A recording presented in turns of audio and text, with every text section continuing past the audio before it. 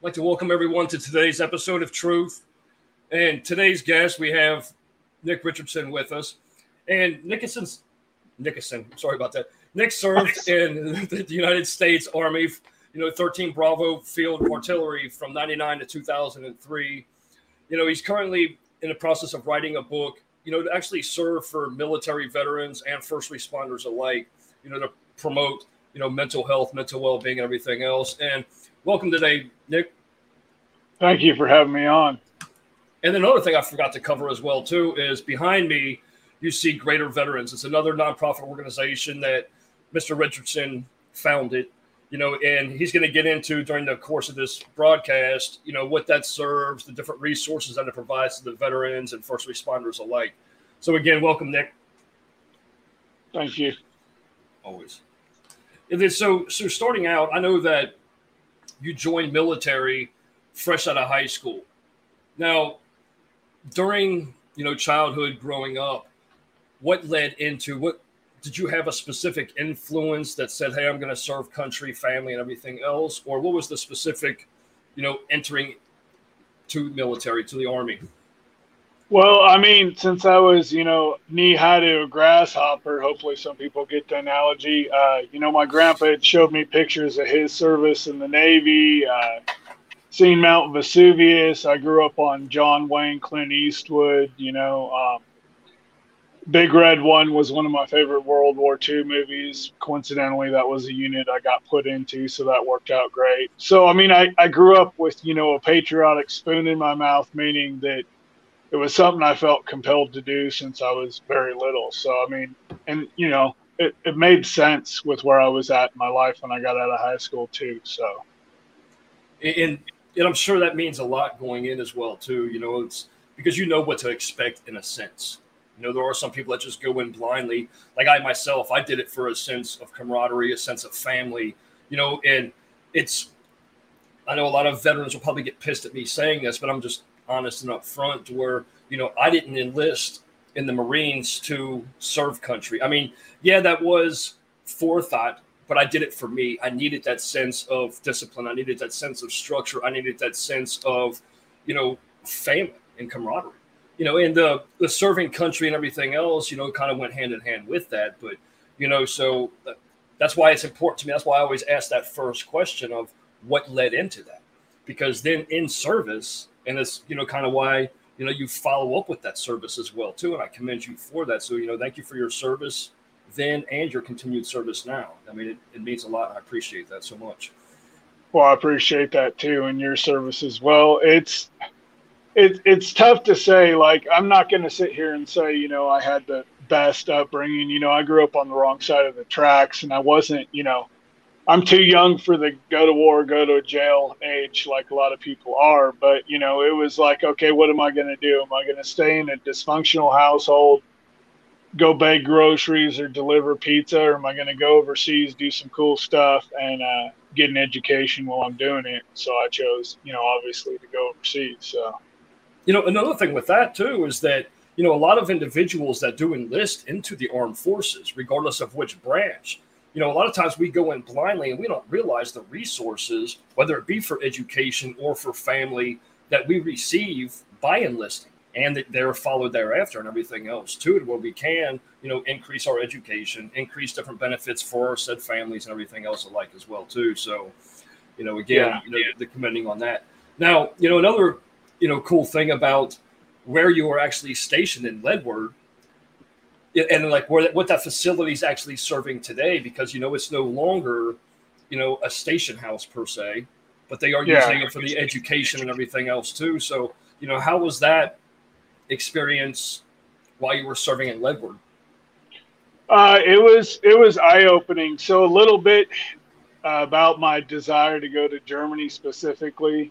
I'll give you a little history on that so it kind of ties together better. But my grandma is German on my mom's side. She grew up around Wiesbaden, and her village was taken over by Russians at the end of the war. And if you know anything about that side of history, Stalin was basically giving these Russian soldiers free rein to rape and torture these women as they felt necessary. So And that's factually true. It's kind of a hard fact to pull up, but it's true. So she got out through a hole in the wall and met and married my mom's dad, who I'm not a fan of, and obviously came to the States and did all that. Well, so I had kind of a tie to Germany anyway, being part German myself, I guess, through ancestry.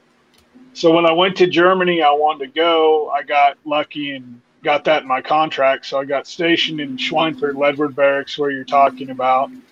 Ledward Barracks was actually an old Third Reich barracks, and there's actually Ledward Kahn Barracks was the airfield, and then there was another place that was an ammo depot down the road, and all three of these places were connected underground by tunnels, and they closed them, I want to say, in the late 80s because soldiers used to, go under the tunnels and go party and, do what soldiers do. So they closed them down, but they're old Nazi barracks. And sometimes at night time you would hear certain things when you drank too much, or, it could be just the booze talking, who knows. But it was kind of cool to be in that side of the history. So, little quick background on my German and wanting to go there and everything like that. So, and history is important in everything that we do. It's how, you, I, the American people, the world itself got to where we are today, whether it be advancements in technology or, understanding little tidbits of history to where, things that seem vulgar or, oh my God, I can't believe that a human being would, torture individuals a certain way.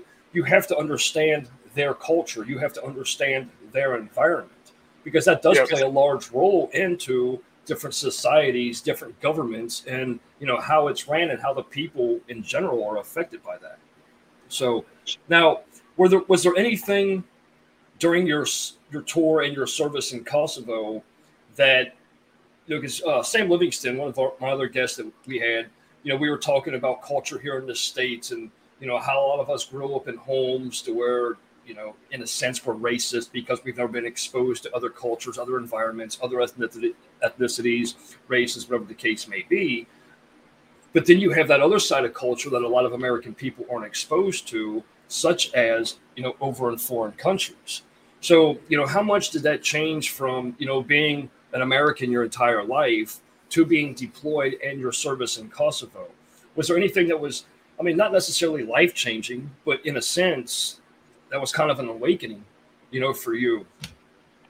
Well, you're talking about a war-torn country where a genocide happened in modern history, to understanding why the Albanians hate the Serbians and vice versa, and they've been hating each other for over 2,000 years, and then America and NATO think we're going to walk over there and be referees and, hey, you guys can't hate each other anymore, and then all of a sudden it's going to work. So, it's kind of, tactically speaking, it's a big mistake to begin with, but when you go over there and you see how the people live and you see, 10-story buildings, looks like someone dissected them perfectly in half from all the bombings and war, and you see, kids running all through the countryside, dirty as can be, barefoot, trying to, sell soldiers cigarettes and DVDs and local products to help pay their bills so they don't go home and catch hell. It's depressing, but at the same time, it makes you proud to come from where you came from, to be able to show them, hey, look,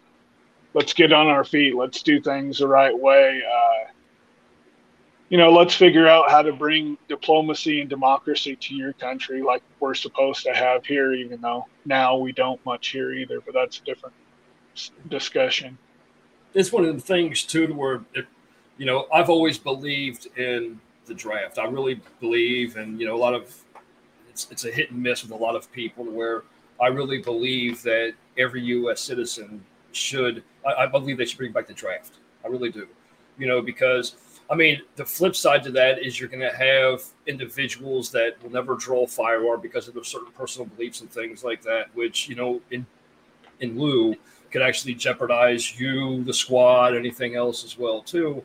But in the same sense, that discipline, that structure being instilled in individuals' lives and understanding, what solidifies the very freedoms that you, I, our families, our businesses, and everyone in this nation are able to sustain. I believe that is vital. And, and also, the different luxuries that we get to take advantage of here in this country, that go to these third world countries and then kind of question about the different freedoms that we do have. Education alone. Some countries don't allow certain education to certain groups, or but I'm not going to get into all that. But and I believe it's important. Again, going back to what we were just talking about with history, understanding these things, help put retrospect into the gratitude aspect of us being here, and individuals like yourself and the veterans you support here for what they've actually given to ensure and enable. Because another thing that I kind of get like lashback about is the word sacrifice. So when we enlist knowingly, we're going in to receive something and everything else, and that's part of the job. So is it a sacrifice? Yes, it is. It's a knowingly sacrifice that, hey, I'm willing to go, sacrifice my life for this. But, it's something that it takes a special individual to say, hey, you know what? I'm willing to sacrifice myself for the greater good of the American people and things like that. So again, I commend you for everything that you have done and continue to do. Well, I agree with you on a lot of that. The draft is kind of a double-edged sword, because you might get someone that might not be there, or might cost someone else their life by. So, it's, I don't know, it's at this point not necessary, but if our country continues down the path it's on, maybe it might be necessary, just for the very least to instill some patriotic pride in people. It's just, I don't know. I never went in really thinking about death. It's part of the job, but you focus on the mission. Like, I was big about not carrying pictures of my family with me in case of, adverse events, that kind of thing. And I don't know. I don't know. I didn't really think about it, to be perfectly honest. I wasn't sitting there saying, shit, I could die. When you have near-death experiences when you're serving, whether it's in training or on deployment, when you get back to where you can actually have a beer or something, you think, okay, that was a little close for comfort there, and then you just drive on. That's what you did. It's one of the things, too, they did like psychological studies about frontline soldiers. And as to where that death factor is really non-existent, to where the whole time we're running at gunfire, in our minds, we're sitting here thinking, hey, this poor bastard next to me is about to get shot. We don't associate death with ourselves or anything else like that until like you just said at the end, whether you're in a choir practice or you're sitting around drinking that beer that, hey, skim by the skin of my teeth, so. That's how it is. And then now, so getting into greater veterans. Yeah. Now, it kind of goes hand in hand with what I was saying before about, during your tour in Kosovo and, your experience from 99 until 2003, was there something that you've seen in service, or was it the coming back home and seeing the complete disrespect that too many Americans have towards our military veterans, law enforcement, first responders in general? Or was it the lack of programs, which, a lot of people get it misconstrued. It's not that the Veterans Association doesn't want to provide for our veterans. They're understaffed. You can't have, one counselor or one, doctor for 200 plus veterans. That staff to client ratio, has to increase. The funding a lot of times isn't there, but there are plenty of grants and things like that out there. And then there's special individuals like yourself that promote, organizations, to better the veterans. So, what was instilled in you that created the whole greater veterans? Well, so he's probably not watching this right now because he's a busy guy, but my sergeant when I was in, Juan Soto was his name. He always instilled, since I was a private, until I deployed to Kosovo, taking care of our people. That was kind of instilled upon me from him when I was in, and then of course from my grandparents growing up and all that. But that was a piece of it. But when I got out, I saw how understaffed the VA is. But what people don't talk about too is they use a lot of funding for things they shouldn't. And then there's programs like mine, by us being grassroots and independent from the VA, I can do stuff they can't. because I don't have as much government funding. Most of our funding's from either sponsors, whether they come on as permanent or temporary, from sometimes we have politicians speak at our events, and rather than put their money in a PAC, they give us some of their campaign funds, which is legal. A variety of income sources. I put money in myself, of course. So it just kind of depends. But a lot of what I started this for was because I seen a lot of these services that I'm doing were non-existent when I got out, and they still are non-existent. I mean, there might be one or two of them somewhere, but all of them as a whole hasn't been done anywhere in the U.S., and that's kind of why. Well, and that's just like with the homeless veteran population.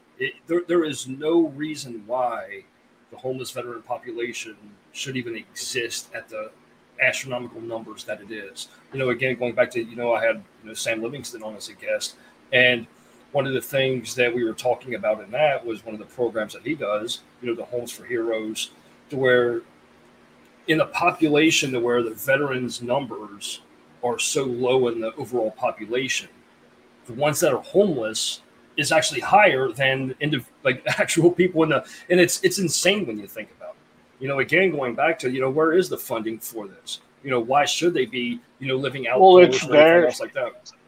It's there, but you got to keep in mind too, like, PTSD, they used to call it back in Patton's era, combat fatigue. And then you look at the first Rambo movie, he obviously suffered from it.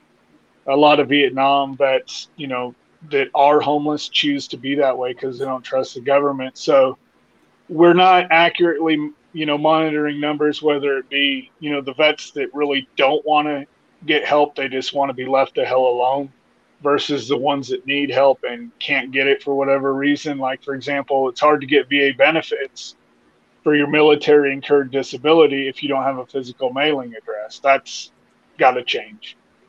Another thing. That's a great point.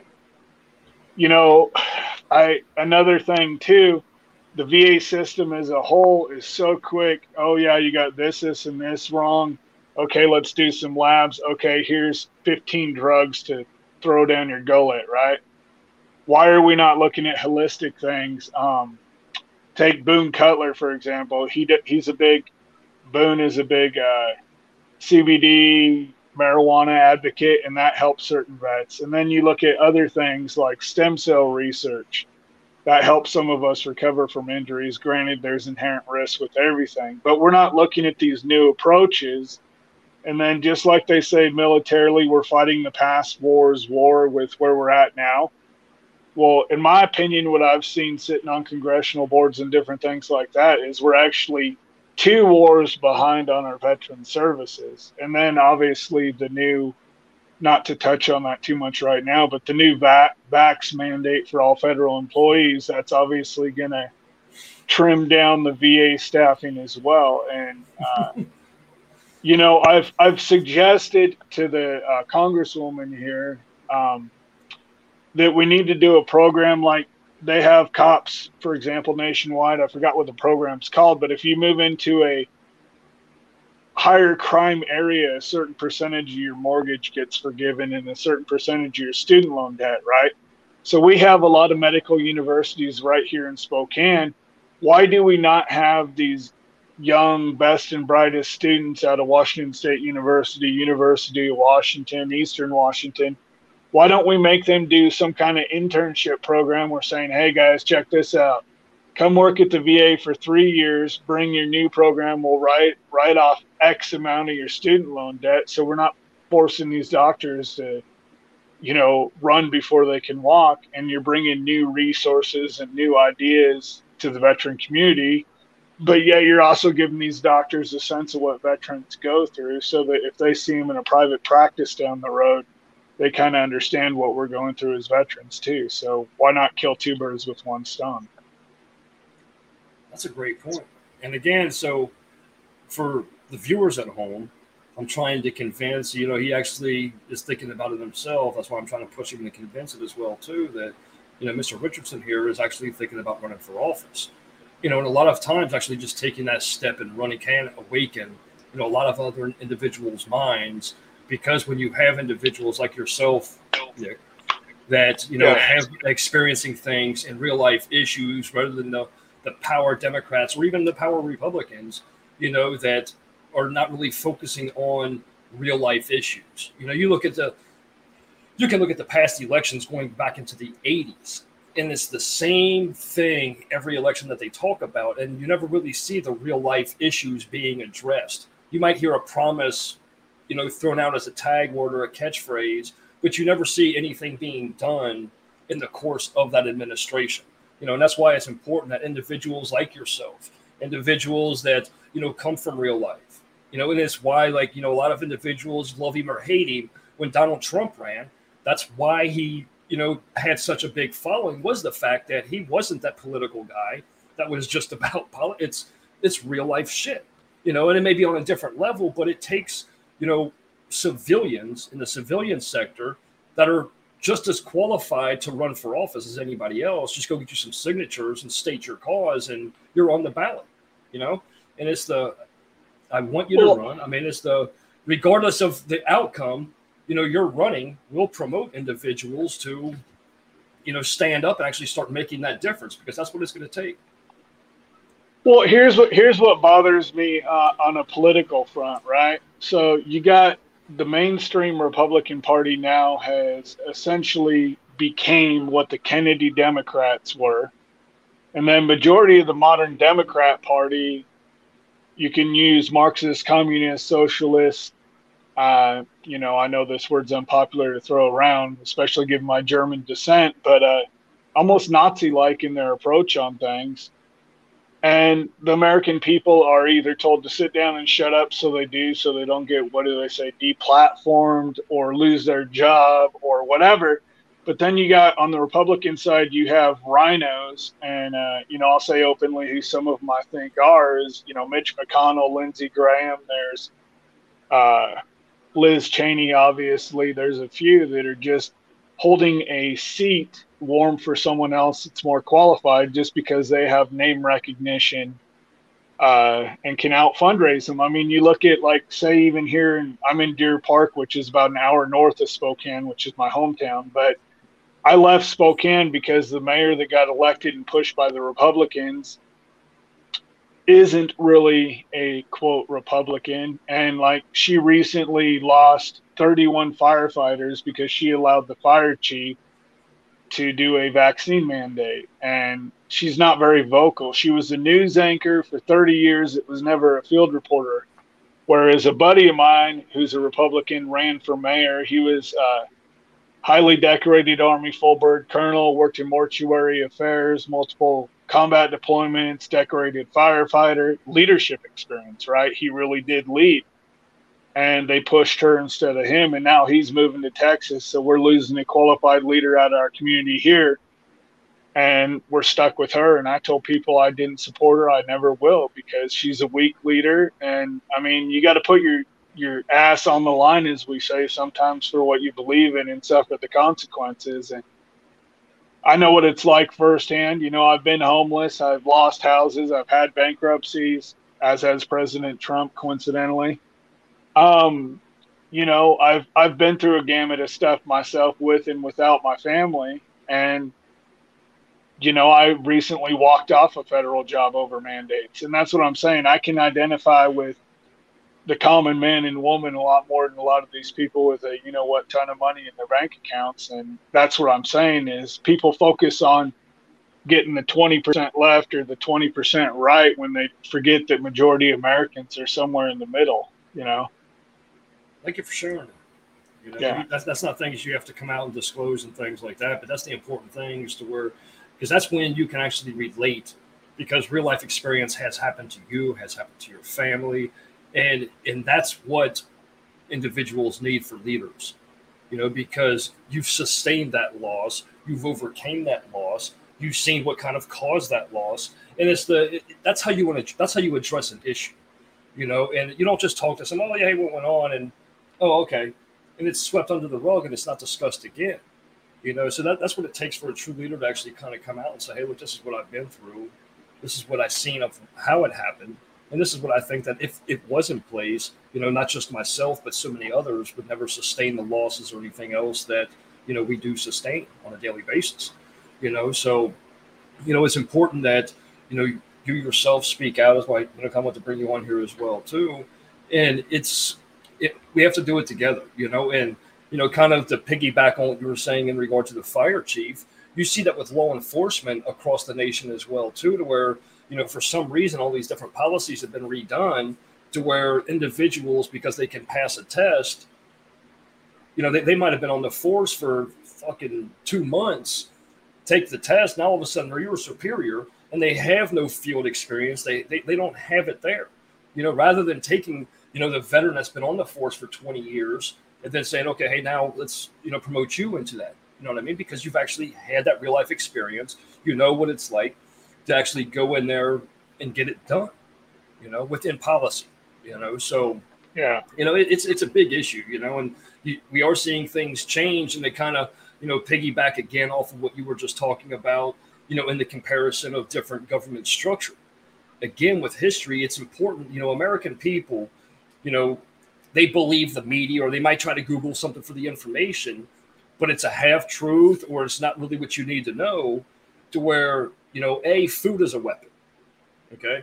A lot of people don't realize that, kind of going back into Nazi Germany, the communism and everything else that these other countries use for the control of people. The same thing is happening with this mask mandate, vaccine mandate, and everything else.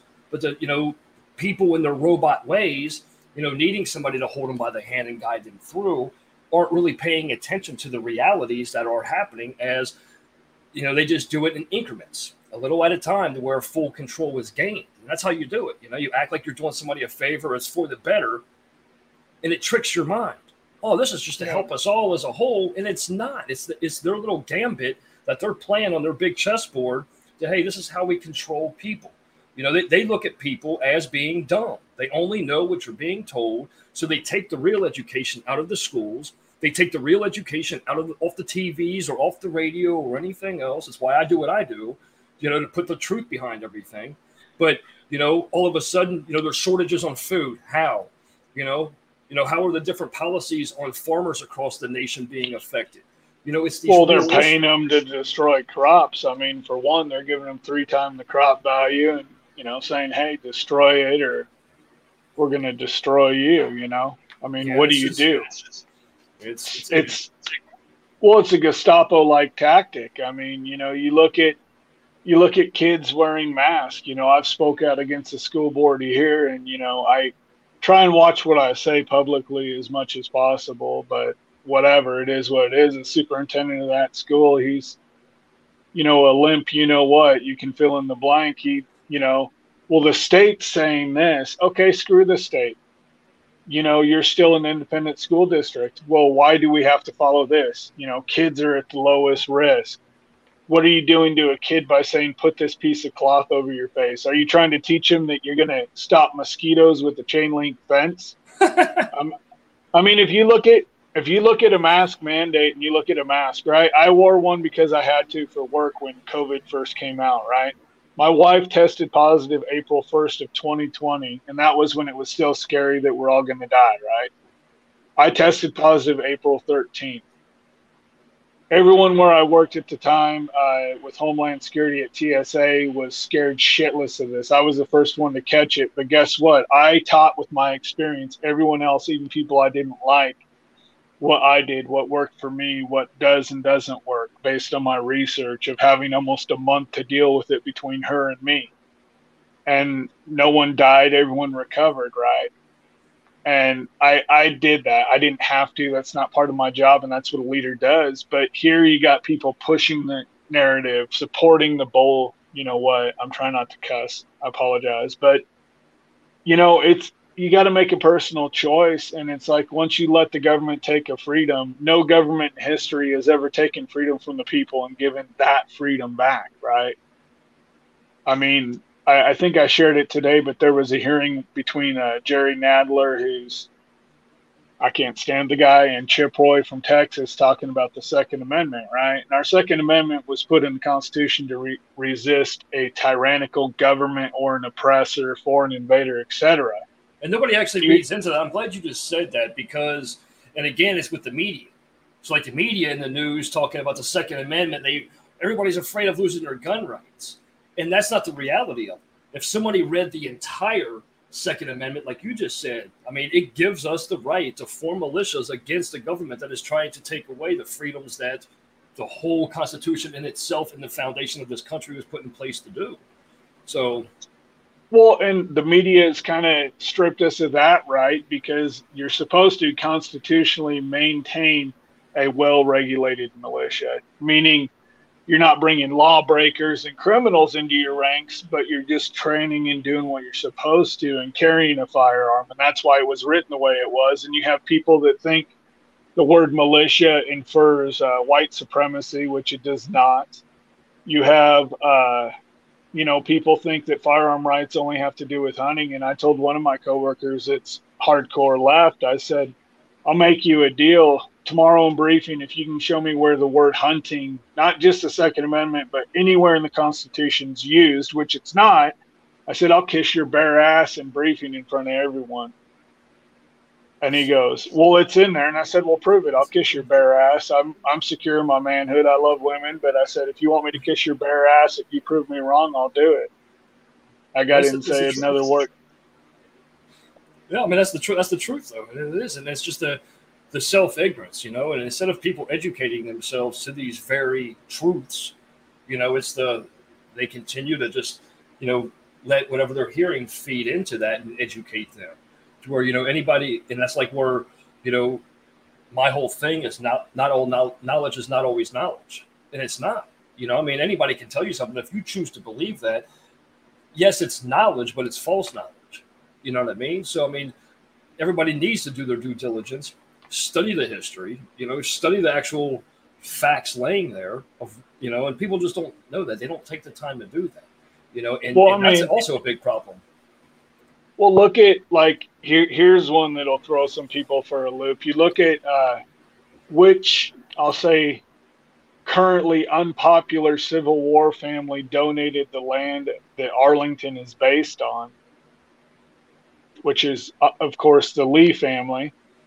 And so if America is so racist, do you want every soldier, instead of laying together, or Marine or airman or sailor, like we should? Do you want people of different genders and races and political affiliations dug up, and you want to do that?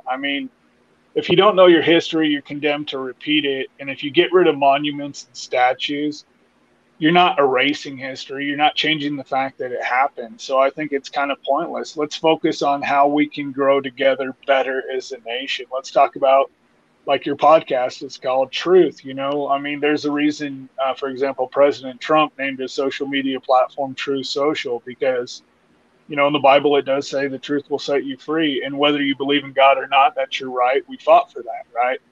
But let's get back to being America again, meaning we have intelligent civil discussions. We don't take to the streets and burn stuff down over, discrepancies. If you want to dive into that stuff, you look at your Jim Crow laws, for example. Those were put in place by Democrats, believe it or not. Or, Lincoln, first Republican president, or 22 of the first Black congressmen were Republicans. And I'm not trying to push one party over another, but I'm just saying, let's talk about facts. Let's look at facts, not opinions. And, if you have a different opinion, fine, cool. Let's sit down. Let's have a beer. Let's talk about it.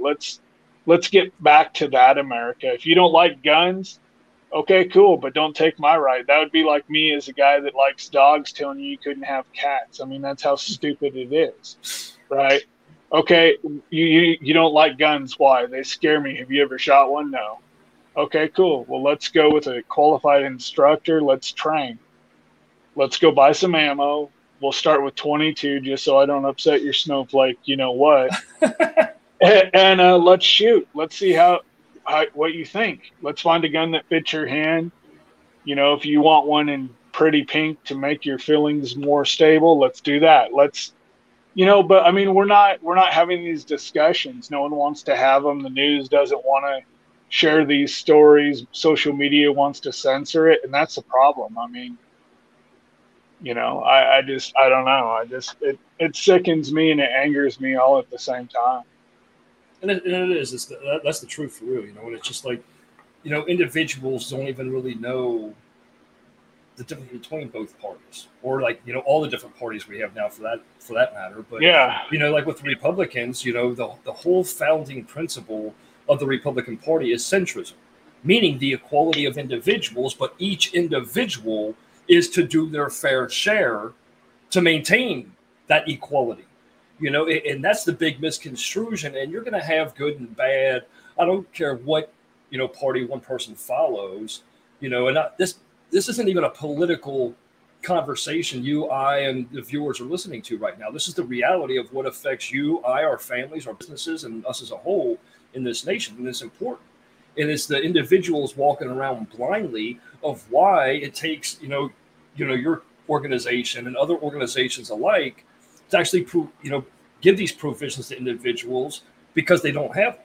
And it's because of the leaders we have in office not understanding the real life that we all go through. Excuse me, I'm sorry. But that's what it takes, though.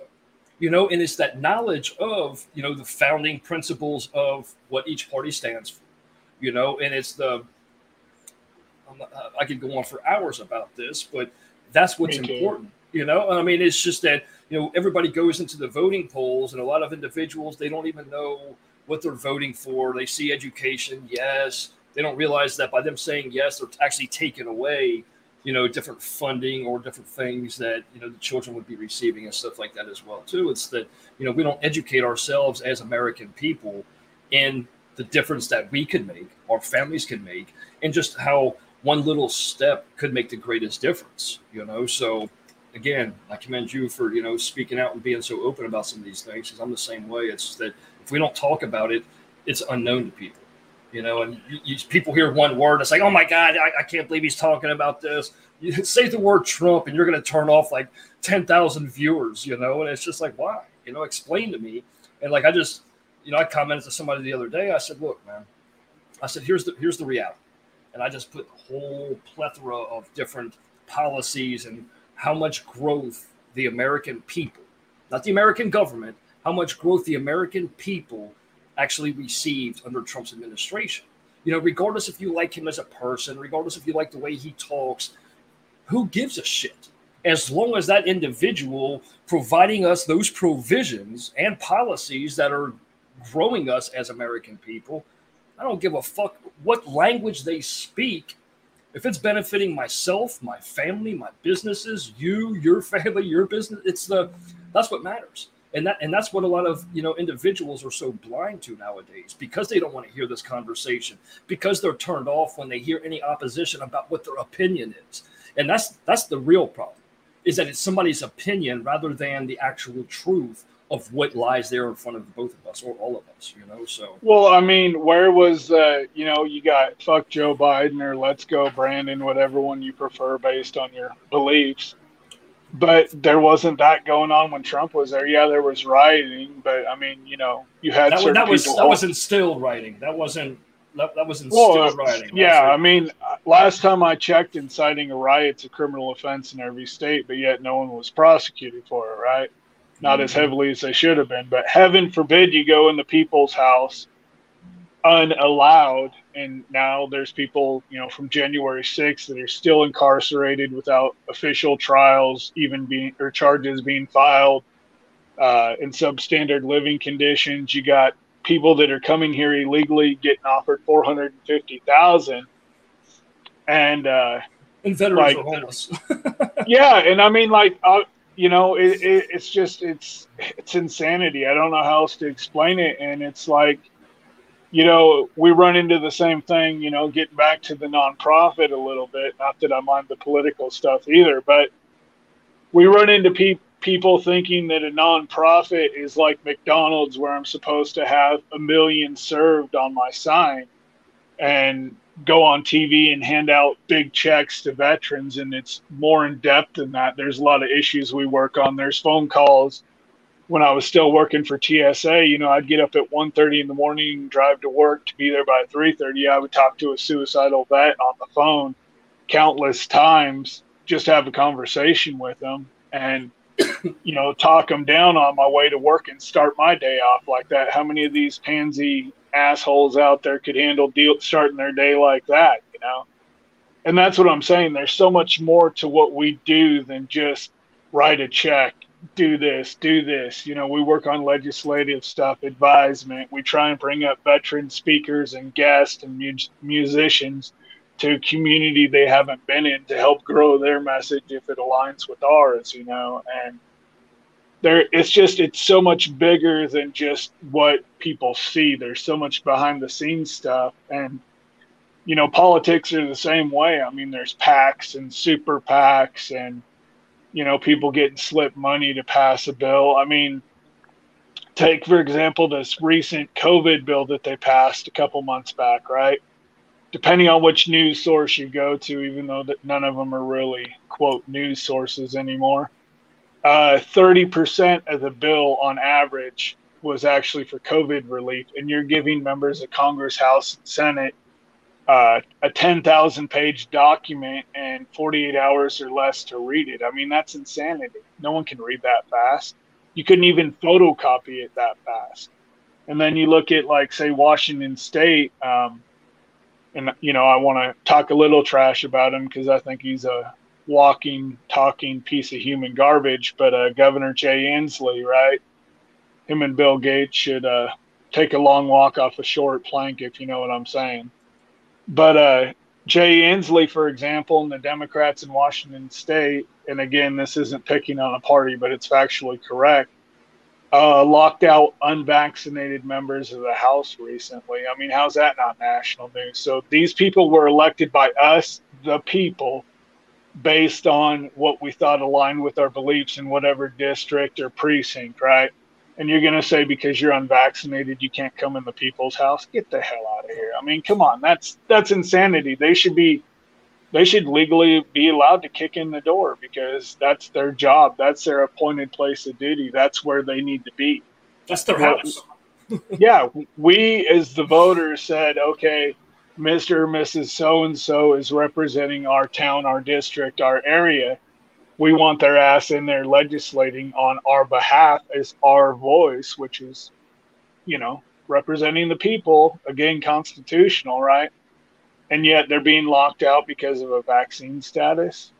I mean, another thing on top of that too. So like down here in Florida, okay, Fisher Islands, off of South Beach, Miami, and in order to go on to Fisher Island, you have to go over, we have this little Pure Pharmacy down in Miami that you can go in there and you get the nose swab done, and within a couple minutes, hey, you're cleared. But yet you look at it to like what you're just saying, individuals going into the house, they don't even have that to where who cares about being vaccinated? Hey, if I come in here and I show a negative test, which I don't believe that it should be a mandatory. That's a whole different story about rights and everything else too, But that wasn't even an offer. It wasn't even a suggestion that, hey, as long as you take this test and you come in negative, hey, you can come in here and attend these proceedings. It's not legal. Period. You know what I mean? And especially like you just said, when it's individuals that we elected to represent us, our voice. So now you're not just shutting them out. You're shutting yourself, myself, everybody else out that wanted that voice expressed for our behalf. You know what I mean? So they didn't just shut up one person. They shut up the community that they were representing. And that's not fair. That's not legal. It shouldn't be how our government is established, so. Well, and that's just it. And, not to go too far political, but I mean, I recommend, and I don't personally know her, but her name's Chris Ann Hall. She's a Army veteran. She was I can't remember her whole background, but she's actually lives in Florida.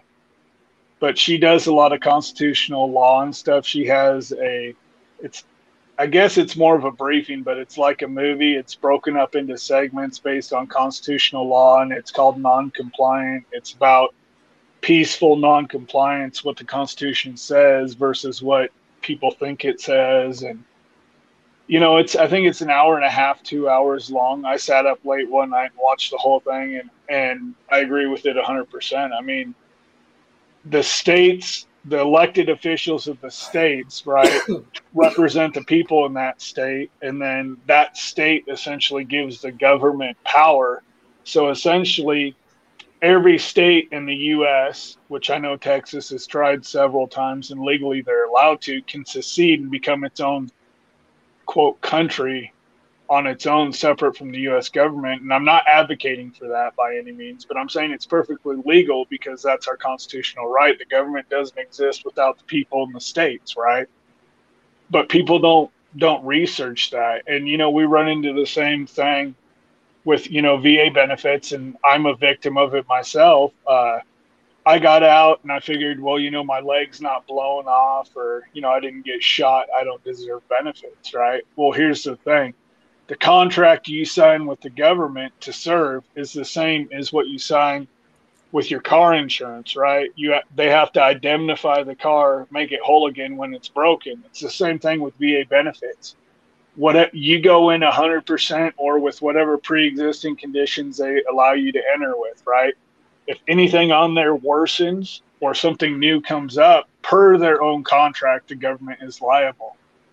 So, veterans need to stop feeling bad about, taking benefits that are theirs, because the money's set aside. If it doesn't get used in whatever budget year, it gets wasted on something else, like paying someone that doesn't deserve to be here $450,000. Another thing, too, another one of the benefits that you just speak of that's kind of overlooked, if you will, is that on hearing loss. And you're seeing yes, it is. I mean, you're seeing a lot more veterans realizing it, but it's not being addressed, and it's kind of like, oh, well, hey, that just happened naturally. And like, you shouldn't have a government, like you just said, that provided you a contract, guaranteed you certain provisions upon being, whether your tour ending or, your service ending, and then receiving that, like you just stated, if something became worse because of a specific service, that's your right to receive that treatment for that and to have that addressed, or whatever issue you have. And hearing loss is a big one. A lot of combat veterans don't even really pursue that. They don't even really kind of recognize it, because it's like you just said, oh, my leg wasn't blown off. Or it's just that, oh, hey, I can still hear. But, I mean, not being able to hear at your full potential, it's still your right to be able to hear just before you entered your service, so. Well, and that's just it. And it's like, I tell people, like, I personally, with Greater Veterans, we don't touch claims. We have great people that I can put anyone in contact with. I personally don't, because, yeah, I know a fair amount, but there's so much little idiosyncrasies within it that have to be filed. I don't touch that stuff. I don't do housing because, again, if I put a veteran or their family in a house and it looks good on the outside and the landlord talks a good game, and then he doesn't replace the smoke detectors, for example, God forbid, and something happens, then that hurts my name. That hurts what we do, So certain areas I don't touch, but I work with people that do. Mainly just claims and housing are the only two things I don't touch. I'll still help out with, but I don't directly get involved. And that's a great point, and that's one of the things as well, too, that, a lot of these organizations, because I have a few nonprofits as well, but they don't actually stick to their niche of what they were really trying to provide. Like, at least you're able in your organization to say, well, hey, you know what? I'm not going to focus on the housing. This is what we provide, and sticking to that. And a lot of times you see a lot of individuals, a lot of organizations, a lot of businesses that spread themselves so thin because it's like I want to heal the world, and there's way too many issues to heal the world, that for one organization to do. So knowing your niche market, but then kind of like going back to what you were saying as far as the reasons behind why you don't provide housing. I do it all the time to where I'll provide information, and then, like, especially with today's generation, they're so short attention span to where, if they can't read all of it in 5 minutes or watch all of it in 5 minutes, like you were just watching that show you stayed up the other night to, like, listen to her, nobody wants to do that. It's like hey, if I can't get all the information I need in 5 minutes, it's irrelevant. Or they'll read it for a little bit and say, oh, I know what it's all about. Well, that's why clickbait works so well, because it's a catchy headline. It works on me sometimes too. I'm not going to lie. We're all victim to it. I mean, it works on me as well too, but that's the reality of it though. And that's why it works, is because, media example, that they run studies, they have think tanks everywhere of what works, of how the American people respond to the people in the world, basically, how they respond to certain things. And as they, adjust all of that, that's how they get people lured in. Misinformation, miseducation, and everything else is being there. So it's in that knowledge, people really need to start spending more time in indulging in that knowledge, listening all the way through for what you have to offer.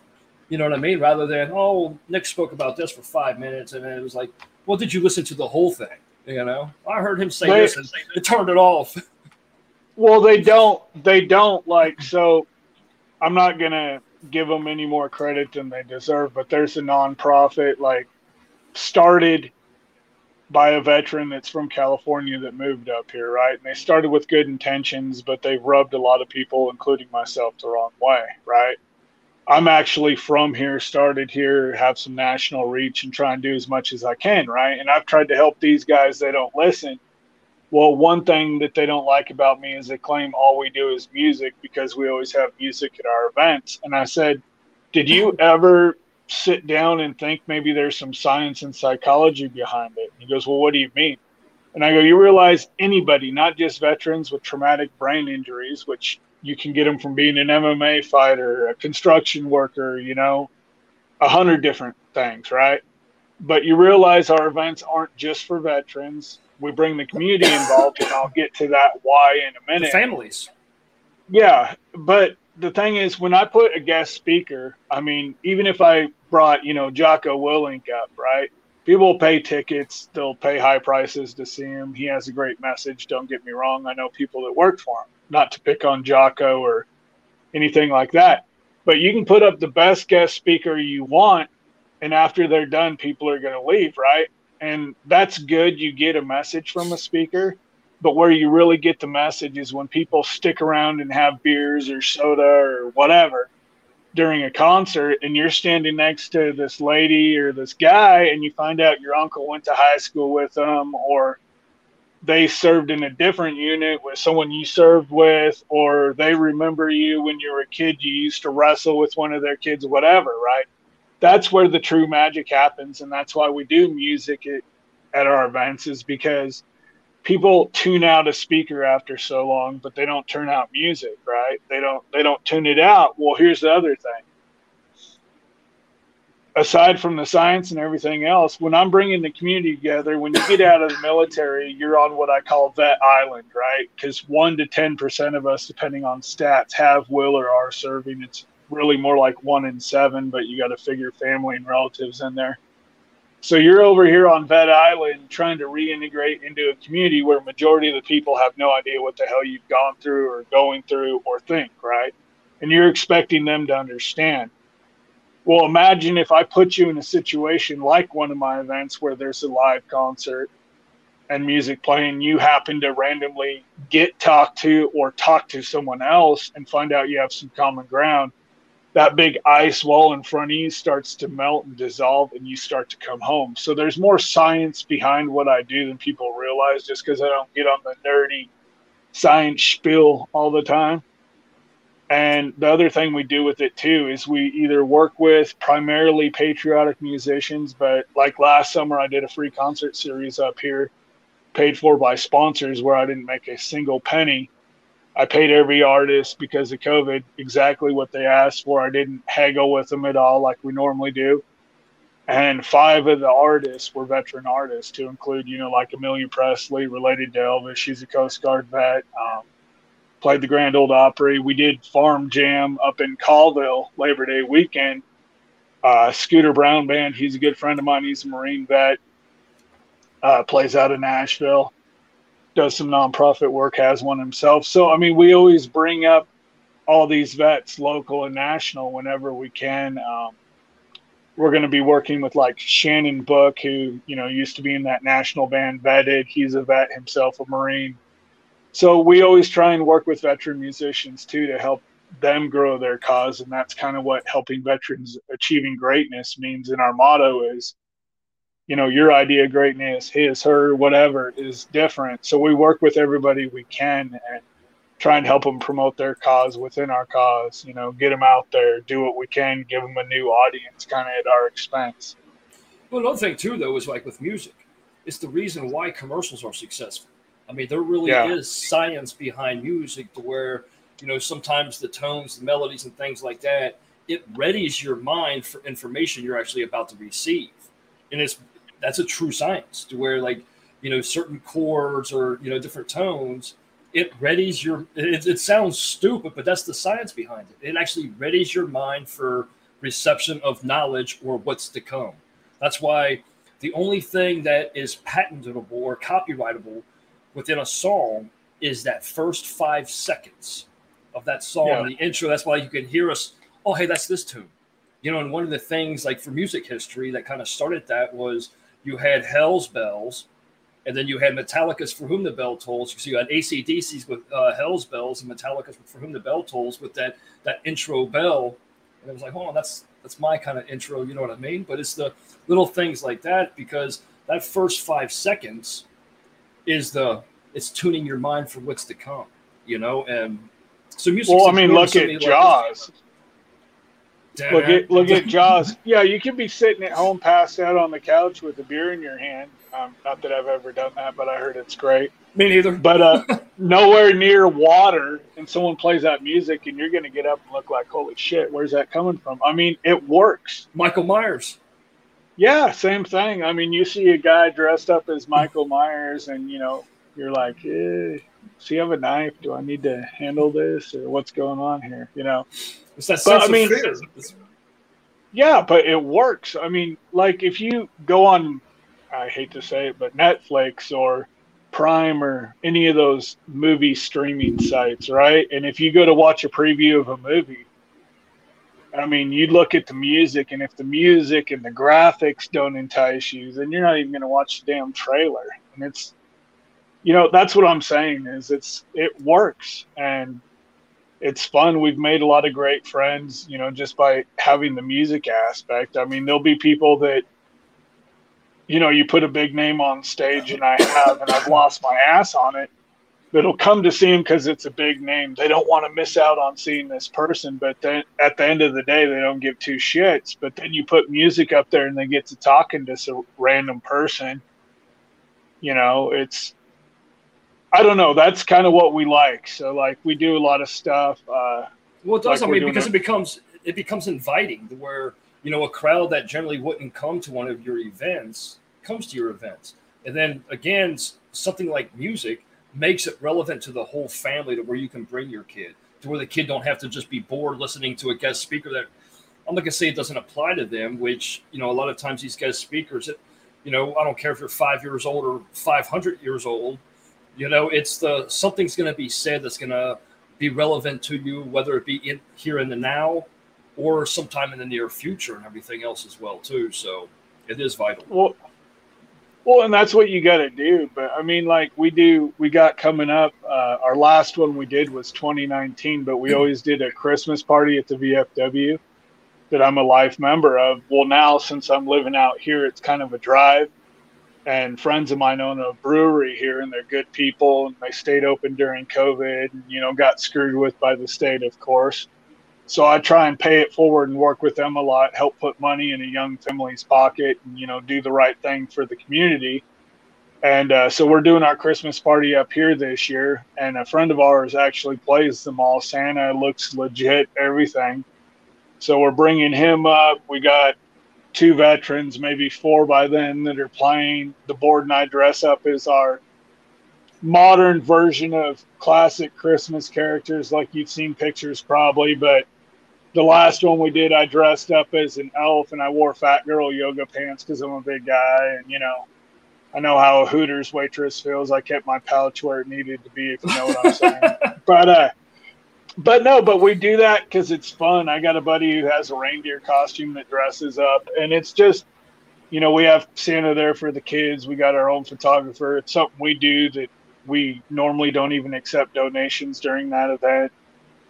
Sometimes we'll sell merch, but that's about it. And it's just kind of to help a local business, help the community, shake some of the fear, and have a good time. And that's, we like doing that type of stuff. And I'm as macho as they come, and I don't like making a fool of myself. But if it helps lighten the mood, and make the community great, I'm happy to do it. I mean, a lot of that goes with the camaraderie as well too. That we learn in military, that sense of family and things like that. And when you have veterans like yourself that give back to community, that's why it becomes so natural. It's because of that camaraderie that was instilled, while in the service. That we're actually able to give back to the families in the community. So again, commending you on that. That's because it's those, and it seems like a little thing, but it's on such a larger scale of how it really does affect, the mental well-being of everyone within that community. That, hey, somebody else actually cares. So. Well, I mean, it's fun. Like, I took a risk last summer. We had first we had the Girl Scouts present colors, and a buddy Fairchild here. Hold on, let me hit this button. Anyway, he was a retired base commander. Now he works with the Girl Scouts, and that's kind of one of the things he gives back and helps out with the nonprofit when he can too. And had the Girl Scouts do colors. Well, the next event we were supposed to have the young Marines, and no offense towards the Marines, but they kind of flaked out on that one a little bit. So I'm like, well, crap, what do we do? So we had another buddy do the Hendrix rendition of the national anthem that was real cool, right? And while I was there, this little boy, about 8 years old, comes up and he's like, my dad's a Navy vet, and my grandma says I can sing the national anthem. And I said, well, buddy, I hate to be a jerk, but I'm not going to put you up there until I know you're ready. And how about this? How about if I hear you sing it live first, and then I'll put you up there? And they sent me a live recording of him doing it. He was good to go. So he wanted one of our greater veterans flags. And I said, okay, I'll make you a deal. You come to the last 3 shows, do the national anthem 3 times, I'll give you a flag. And so we did. And, it's just stuff like that, coincidental encounters. His dad's a Navy vet. He's patriotic. He wants to get into the music business down the road. It's just providing opportunities for people. It's just kind of fun, when random encounters like that happen. It brightens my day too, because you're trying to set up an event stressed out, and then another thing too that's maybe overlooked by a lot of the viewers now, and even in that instance, to where it also instills, especially in the youth, accountability. Hey, show me this first. Making individuals understand what it takes. That's why, like, I don't want to get into a different topic about like participation trophies or anything like that, but accountability to where, hey, what, if you do put in the work, you're going to get what you want. And it seems so simple, but that's a big thing that you did for him. You know what I mean? You made him understand that, oh, hey, look, I am worth this. I'm going to put myself forward. I am going to receive the trophy that I deserve now because I put forth the effort to prove this to Mr. Richardson. So that's awesome. Well, I mean, it's just, that's what America is. Like, I tell people, I don't care if you're the most famous vet or person in the world, you always have an opportunity to give back, right? Like people, they find it, I guess, shocking when they find out these musicians don't all play for free. And I'm like, well, you do realize that people have bills to pay. And they're like, well, what would you charge if I wanted you to come speak at an event? And I said, well, airfare for sure. I mean, I'm not going to charge you some stupid booking fee unless you're a big business. But, I'm happy to help wherever I can. And that's what I do. I don't hoard my contacts. I don't. And I want to tap in real. I don't mean to cut you off, but I want to cut in right where you're. I mean, because you're talking about this right here, and it's one of the things that aggravates me. Because again, I run nonprofits and stuff like that as well too, to where, a lot of the American people, even worldwide, they hear the word nonprofit, They don't understand, because if you're a deemed nonprofit and you're a 501c3, you have to disclose your financials. Yep. Dig in to a nonprofit. Only 15% of any nonprofit, any foundation, any charity, only 15% actually goes towards the cause. Why is that? Because it takes people, it takes facilities, it takes the provisions of whatever it is, whether it's food, housing, whatever the case is, to provide to the people. Okay. But without the people running the nonprofit, there is no service. So the people running the nonprofits deserve the salaries that they receive. Now, some of them are a little overboard. I'm not going to start, getting into that argument, but that's why you deserve to get paid for what you do. I mean, period. A lot of people are like, oh, well, you should just be doing this out of the kindness of your heart. Well, how am I going to feed my family? If I have this nonprofit right here and I want to be able to spend 100% of my time making sure that all the veterans that come to this organization are going to receive the provisions that they need, I am going to have to be able to step away from my life doing whatever else I was doing and dedicate myself to my organization. And you're entitled to that. I mean, you deserve that. Yeah, but here's a fun fact about us, since we are, grassroots and everything. I kid you not, in 6 years have never drawn a salary because we don't get enough in donations. The only thing I ever charge the nonprofit for, anytime we do new merch, I obviously wear whatever it is. And then if I have to go somewhere, because gas, thanks to, Let's Go Brandon there, gas prices are higher than he is. Foxtrot Juliet.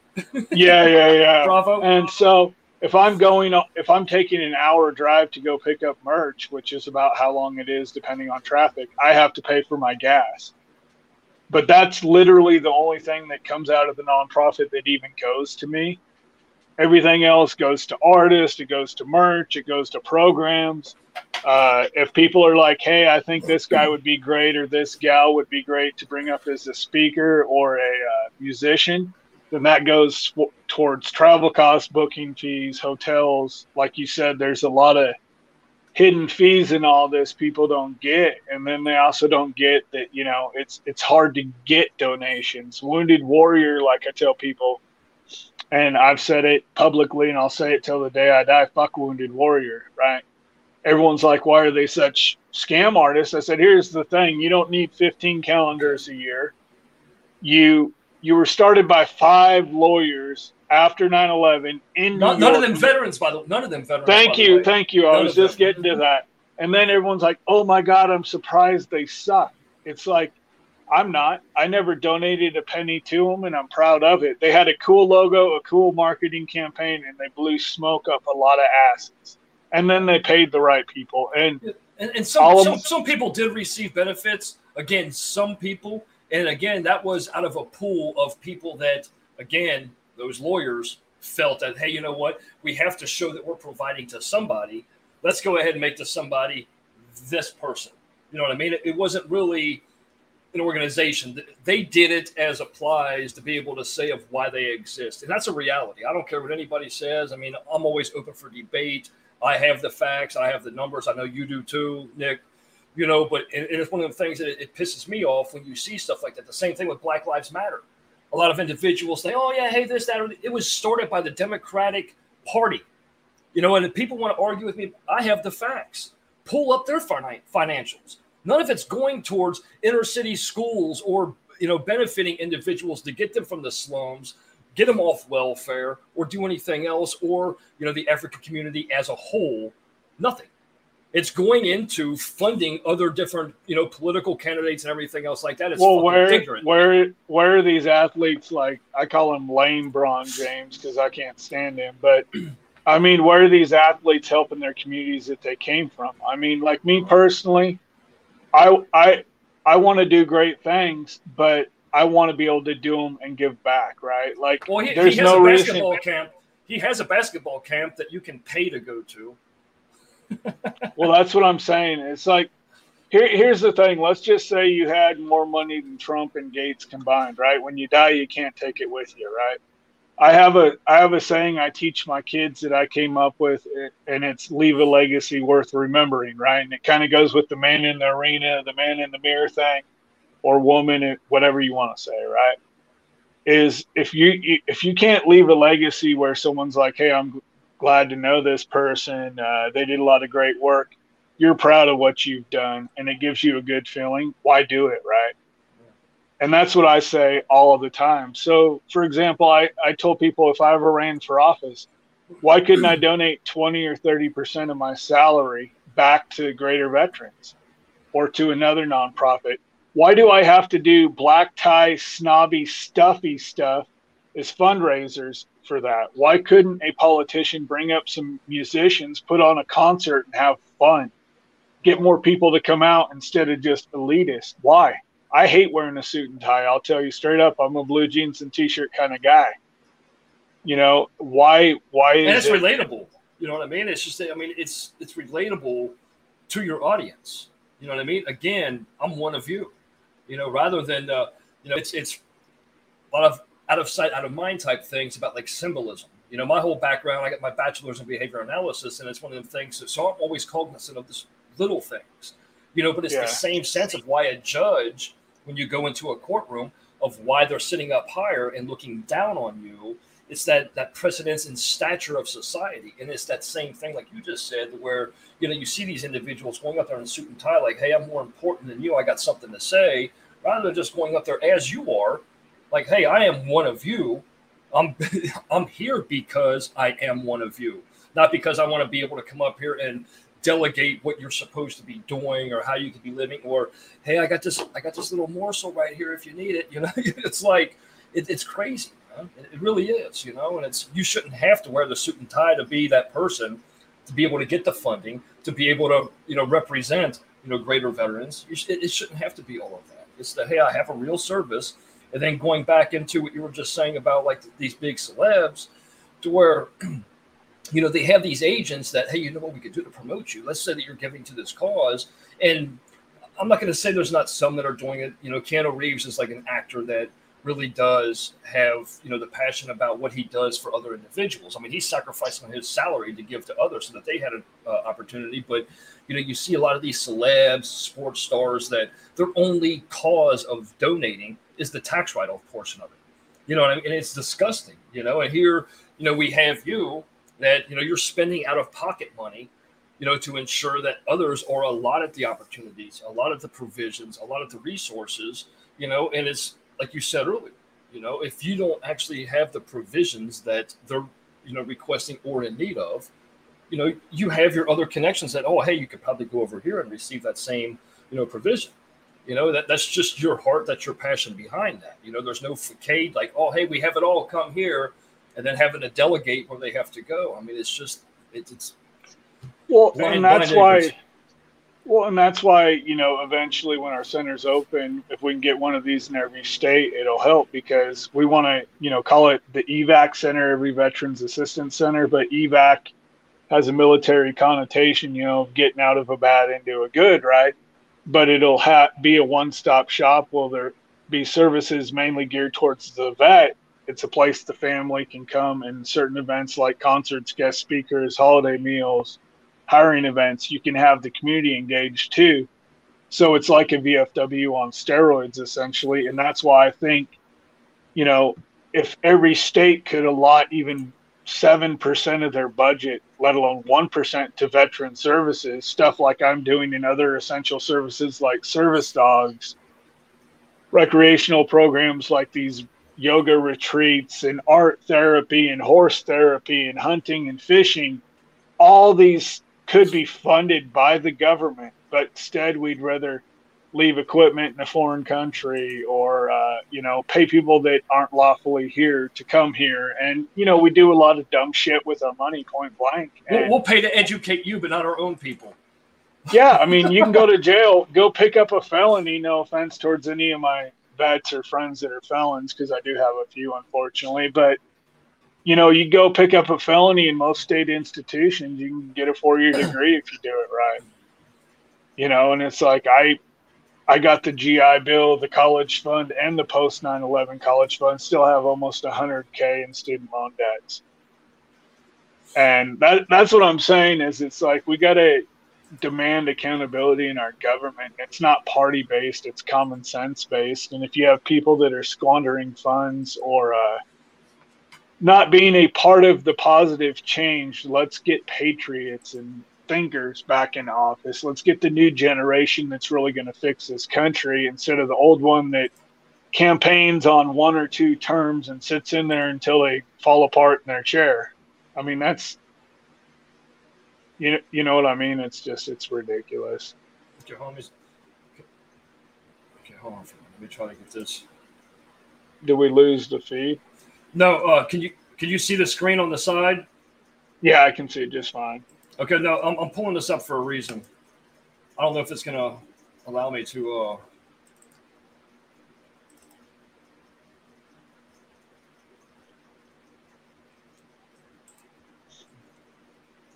I don't know why it's showing like so far back like that. I'm trying to. What's my screen look like right now? Can you see what I'm showing about the U.S. Department of Justice cops? Yeah, it's okay. Center. Yeah.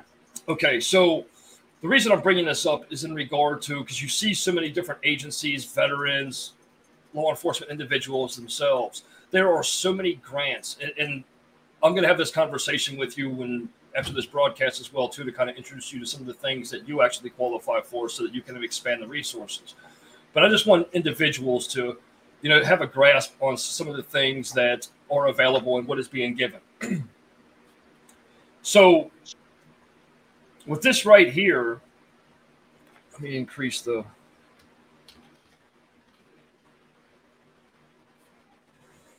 So in here, you can see how much funding was given out, and this is based on the states.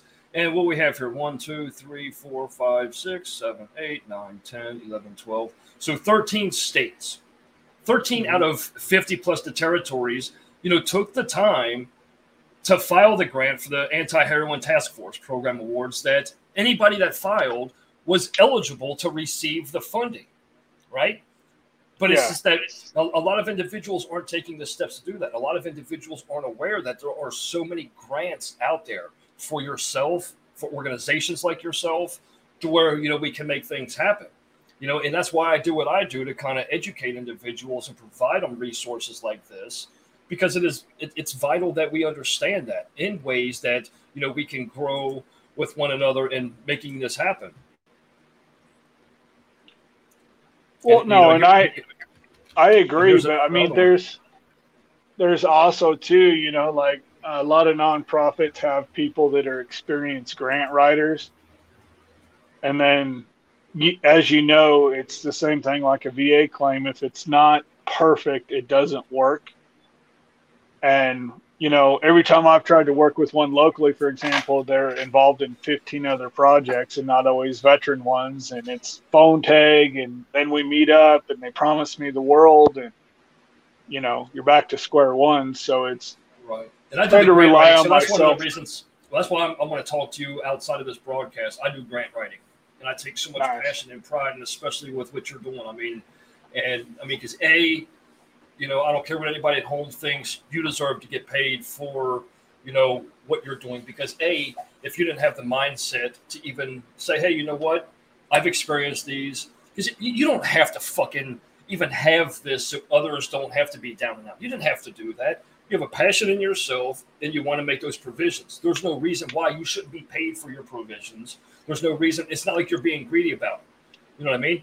Just enough to feed you, the family, and everything else. And then also, not only that, where let's say the resources, because, you're being limited on those that are, making this happen for you or alongside with you. If that's limited, the individuals that could receive your services are also what? They're limited. And that shouldn't be the case, because you've taken a step forward to ensure and to actually take action on and addressing an issue. And I commend you over and over and over again. And like you just said, there's no reason why states in general couldn't have a 1% or even just a 3%. It sounds small, but when you look at an overall budget for any municipality, city, state, whatever the case is, 1 to 3% is fucking huge to what it actually could provide for those in need. So, and I know that was a little long-winded. I apologize to everybody at home, but it needs to be addressed. And, you and I will have that discussion outside of this as well, too, because I have different resources that I want to push this forward. It's why I want to bring you on here, expose what it is you provide, to the viewers watching and everything else as well, too. So, well, I appreciate it. And like I said, I believe iron sharpens iron, and I think the way to get better is to, I hate to use the analogy because I don't golf. I don't enjoy it.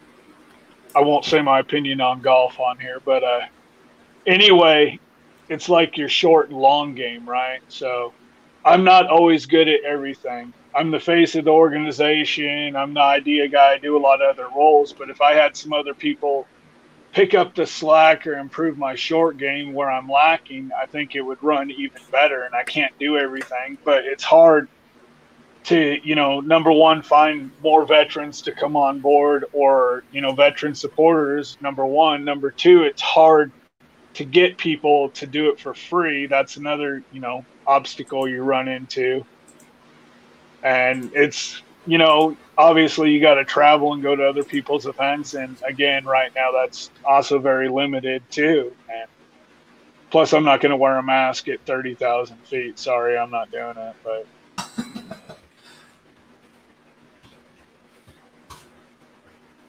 Okay. So now with that being said, because I share this in the different veteran groups and things like that on Facebook as well. I'm going to share my screen again.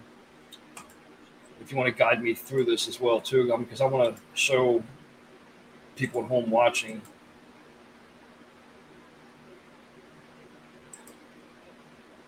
So, I implore any veterans at home watching, and, as Nick has, stated during this broadcast, to where he'd like to see this in other cities, other states. So those at home watching right now, if you would want to be a part of Greater Veterans, to where, Nick doesn't have to run himself so thin and everybody can actually do their part to come in and make that difference using your own experience, using the things you've been through, your family's been through. Just go to his contact page on the greaterveterans.org and go to the contact page and send him a message. Let Nick know that you'd like to be a part of what he's doing in the promotion of, or, what it is that you have available that you could actually put into this organization so that, you, your family, veterans alike are able to receive the resources that, you should be entitled to. Is there anything else you want to add to that as well, Nick? No, that's personally all I can think of. Any donation helps. I try and always post them because we get donations through the link on Facebook every now and then. You get those, what are they called, Network for Good or whatever it is, where they tax the hell out of it. But I've gotten checks as small as $5 and of course bigger too. And it doesn't say who donates them. So I always, when I get those, I try and make a point of going on there and thanking whoever it was, because I don't know. And, every little bit helps. Every penny does something. It's just, we want to do more. We want to grow because we want to do more. It's, like that Zig Ziglar quote, and I'll screw it up, so I'll just paraphrase it because I can't quote even the Bible perfect, I'll be honest. If you do a job you like, you never work a day in your life. This is something I'm passionate about, helping my country, my community, and my brothers and sisters and their families. And I'd like to do it full time, 100%, be able to just do this and only this while the kids are in school, and then afterwards be a family man as much as possible. That's what I want to do. It's who I am. And hopefully someday with some help that comes to fruition. I've been working on it almost 7 years, so hopefully soon. And that was spot on Zig Ziglar's quote. And was it? It's spot on, trust me. And he was one of my life coaches, because I started my whole career in real estate and everything else too. And I'd always, go to the different seminars, listen to it and stuff like that. And it's funny you brought that up because that's one of the quotes that actually stuck with me. It's why I do what I do in every career I select. I'm not one of them guys that just dive into something that, I'll do this just for the dollar. I have to have a passion about it because it's like, blinking your eyes. It's a natural movement. It's a natural instinct. And it's one of the things that transitions from I have to go to work to I get to go to work. This is what I love doing. This is the service I like providing for, others, their families, their businesses, their organizations, whatever the case may be, So that's the truth behind that. And I also want to get into, I know you're in the process of writing a book, about 100 pages less or whatever about, the things behind that. So, what's your book going to entail, and, what's kind of like the message, or, what's the overall objective of the book? So it's untitled right now. I'm kind of leaning towards titling it The Greater Truth, because a lot of it is about truth and stuff I've experienced personally and can talk about. But it's going to be, about my childhood, kind of what led me to military service, some experiences that are not classified. Not that I have a bunch of classified stuff in my record, but, it's not just another war book, not saying those don't need to be told, those stories, but it's going to be kind of something in there for everybody. There's some poetry I write, some thoughts I have, sayings, beliefs, different. It's kind of a good mix. A lot of shout outs of different people I've had the privilege of meeting or working with through the nonprofit journey. And it's not a name drop to sell a book. It's just some of the names I've encountered is kind of like an homage and a thank you for helping me on the journey thing, instead of a, hey, let's put a big name in the book and sell 1 million copies, because I'm probably going to self-publish just because I want more money coming back this way.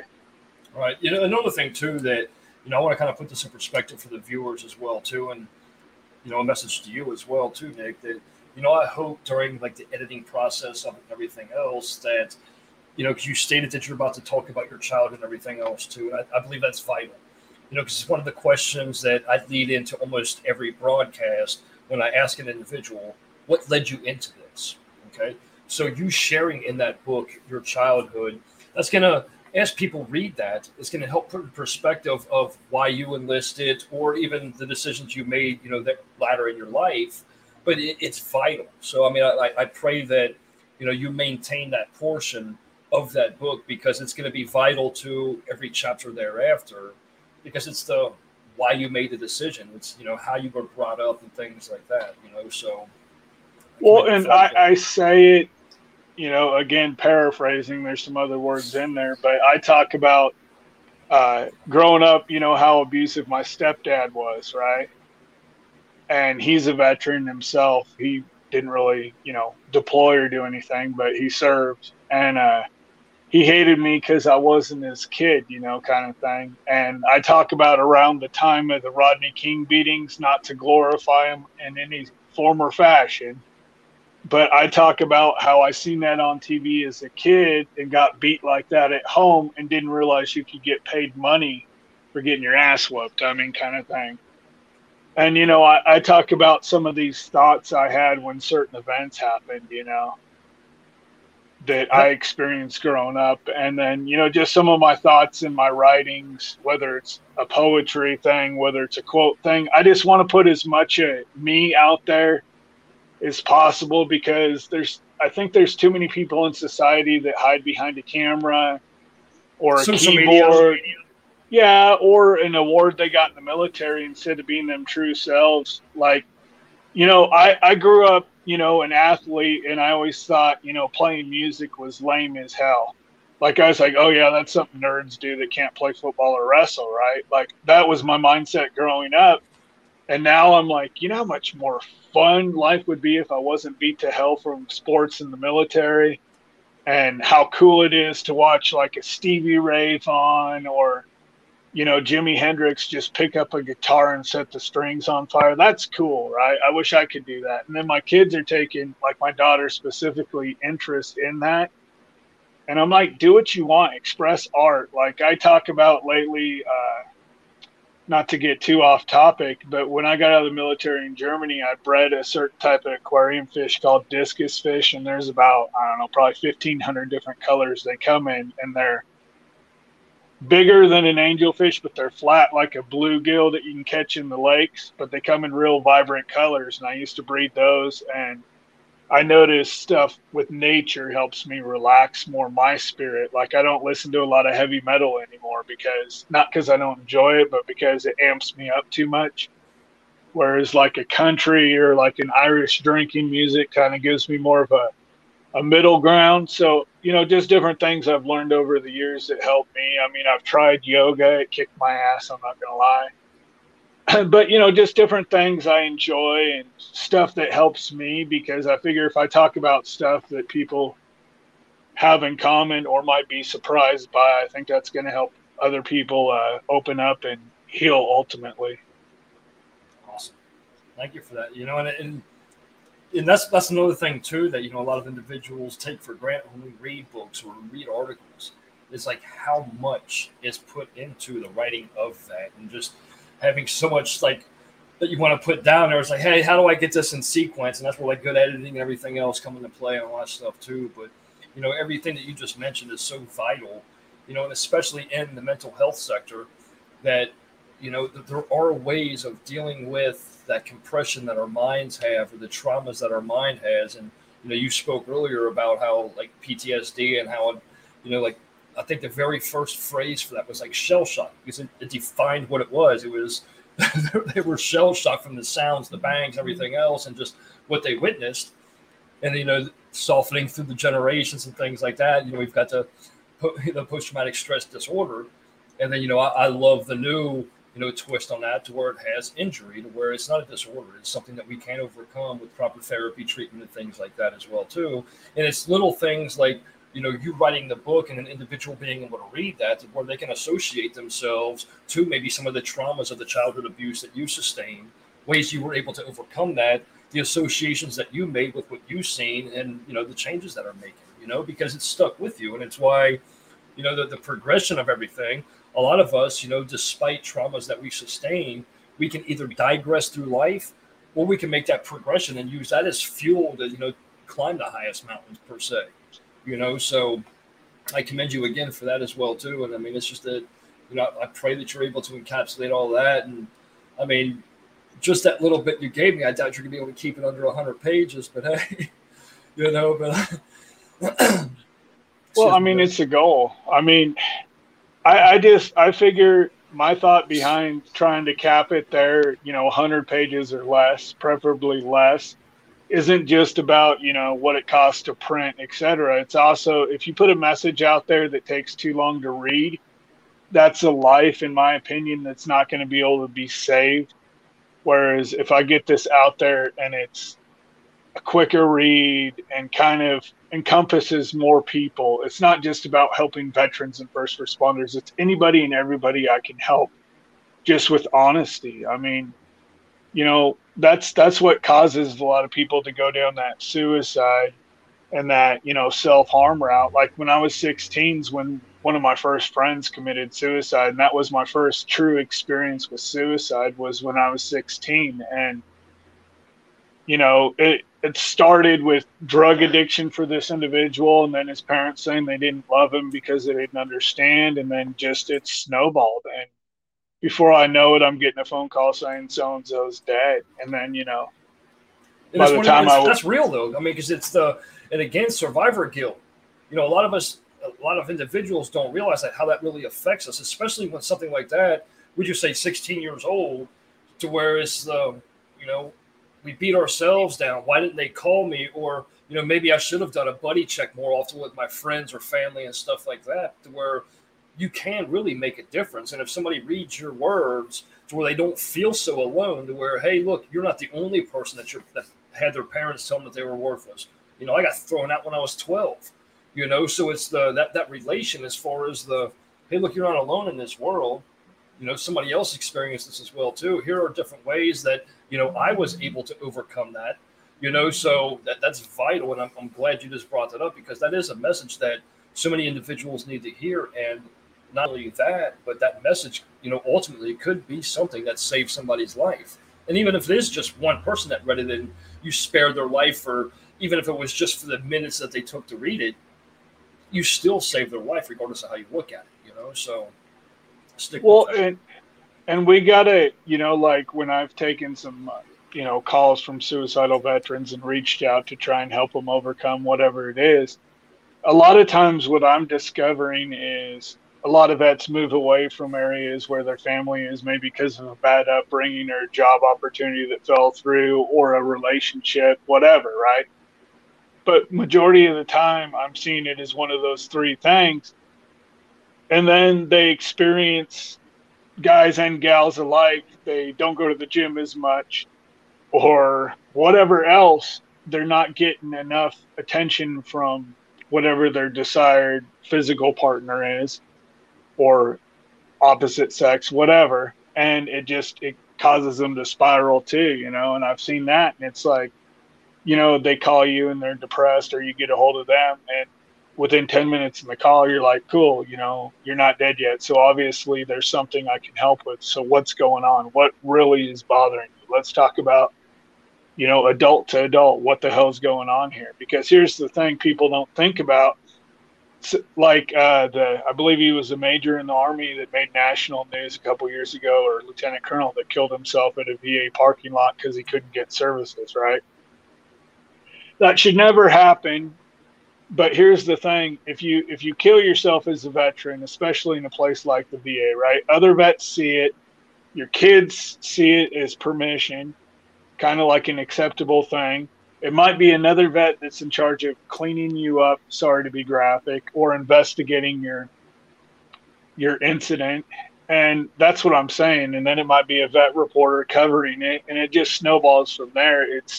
And that's a chain reaction. Well, another thing too, though, is the flip side to that as the reasoning why individuals make that decision to kind of leave the mark. Because in today's society, the sad reality is the very fact that it takes a fucking tragedy for anybody to even take action. You could put in 1 million petitions and it's just shoved off the desk of whatever politician or whatever respective community leader is sitting there. But then all of a sudden a tragedy happens. It's like, oh, well, maybe we should have addressed that bridge before it collapsed, 5 years ago when we were first addressed about it. So a lot of individuals, it isn't because they're really giving up on themselves. They are making that sacrifice, and it seems so selfish and everything else, but that is the real reason. Like you just said, he did it because he couldn't receive the services. Well, hey, I'm going to show you. You're going to make a change now and start addressing these issues because this is a real issue. It sounds sad. It's a dark view of that, but it's a view that needs to be had because a lot of individuals are doing that to leave a message. Just the same as a lot of individuals that attempt suicide, they really don't want the suicide. They just want people to say, well, hey, why are you considering this? What is really going on up here? And how can I help, or how can any other resource help? So it needs to be spoken about, and that's what, some of the things, my past broadcasts and things that I do actively every day is the whole thing about smashing the stigma. Because if nobody knows that shit's bothering you, we can't do anything as a whole to ensure that, we're all able to step above and beyond the different traumas we've all faced, so. Well, and it's like recently a friend of mine, she's not a vet herself, but her husband had some issues and she reached out to me. So we sent him, just something simple like a personalized note, a couple of T-shirts for him, and some of our armbands, just something simple to say, hey, we're here, we care. Sometimes something as simple as that can cause someone to reach out or to, push through whatever the pile of debris is they're trying to get around. I mean, it's taking a permanent, I won't say solution, but taking something permanent to resolve a temporary issue in a lot of times, right? And, we got to get back to that, don't be too manly or too adult or too womanly, whatever you want to say, to reach out to someone and say, hey, look, I know you don't provide this. Do you know someone who does? Or, hey, I'm really struggling right now. Do you have time to take a call? I usually have enough time and try and make time to take at least a couple calls every, 24 hours, no matter how busy I am. And, my wife's understanding, and she doesn't have to be, and she chooses to be. And, sometimes we get in arguments because of it, and it's normal. But, I try and tell people, I can't always take calls on the fly, but if it's urgent, I will. just text me and let's figure out what's going on and how we can help. And I'm the same way too, so I can relate to. A lot of people say, "Hey, when do you sleep?" That's why I look like death half the time. But it's my passion. I don't care. I mean, that's the only thing that I thrive on and makes me happy is seeing other people at their best in life. Watching them flourish, or if it's my one word that can instill quality of life back into another individual. And what sickens me about today's society, not as a whole, but the vast majority of individuals that walk around and they always got something stupid to say about, oh, well, they should do this different, or, oh my God, there's this problem. But nobody's taken that initiative to where, hey, what is a half hour out of your day to be able to have your phone available for somebody that's in need to reach out to? You know what I mean? Nobody wants to put on the badge, but they want to sit here and down law enforcement. Nobody wants to enlist in the military, but they want to talk about what, difference the veterans could have done while they were serving and everything else like that. And it's just a bunch of bullshit to where, you always have these sideliners that think they know what's best for an individual or what we could do to fix the issue, but they don't themselves want to ingrain themselves within whatever cause or, volunteering for greater veterans so that they could actually provide a service to a veteran, to uplift them, their families, or anything else like that. It's fucking sickening. So again, yeah. Take law enforcement, for example. I know Spokane's police chief, who does a hell of a job. His wife last year, I think she got like captain of the year nationally. I don't know how they judge it, but she does a lot of great stuff. The sheriff's a friend of mine. He's a veteran as well as a police chief, and I think his wife is too. But they do a lot of good jobs in outreach, and they passed a bill in Washington State, which I hate to even say my home state did something so damn dumb.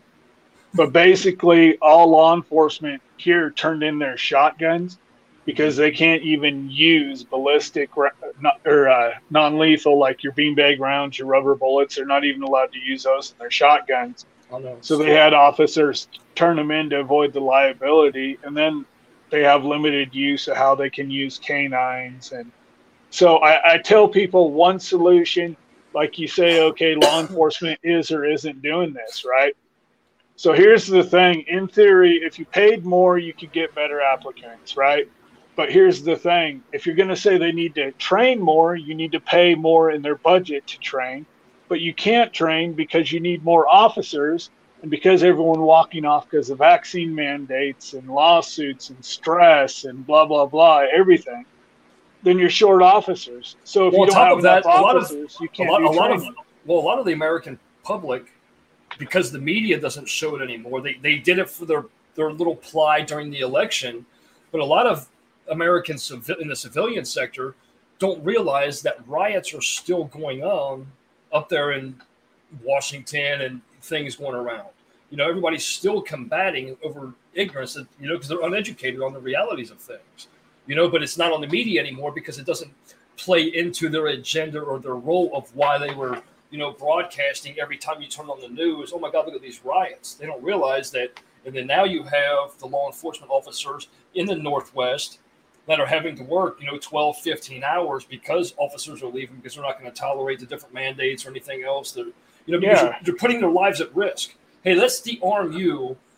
Let's broadcast it on TV and the news that we just disarmed you to, incite, the public to start, oh, look, now we can go do this. We don't have to worry about it. We're protected now, to where and that's what they're doing. They're taking away the fact that law enforcement is in place to protect you and making it seem like now you're protected because law enforcement is disarmed or restricted. That's fucking retardation at its complete. I don't. Well, yeah, not in a derogatory way, but that's the reality of it. I don't care what any. Well, yeah, and look how it snowballed into society, though. So then you take that, right?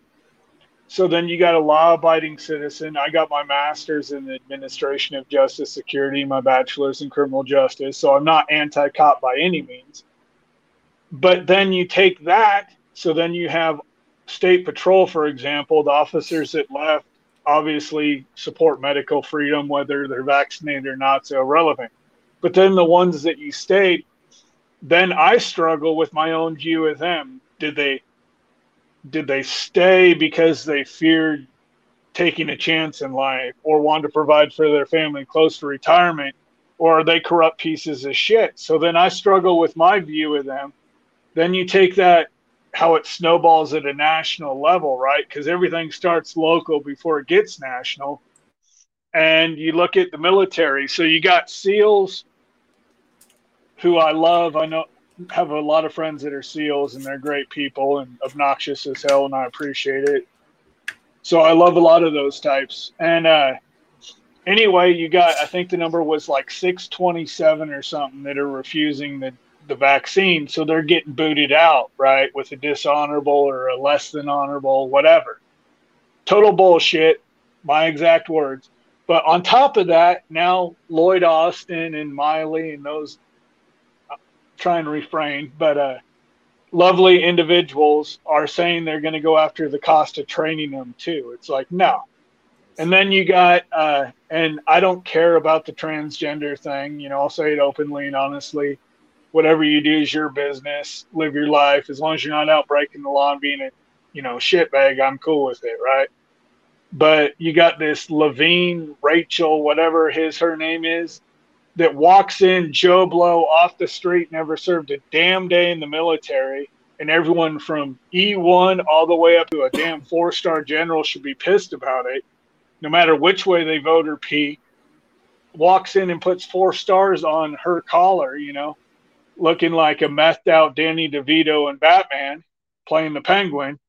And that's a disgrace. That's a slap in my opinion, of everyone that served and died protecting this country, past, present, future. Because if you were a private, at least you served, then you have some understanding. But to go in off the street and put 4 stars on your collar that you didn't earn, I mean, I don't know. It just infuriates me. And I don't care which gender or genders an individual is or which way they vote or pee. I don't give a damn about any of that. But that's ridiculous. That's absurd. And that's what I'm saying. It snowballs with the decay of society. Yeah.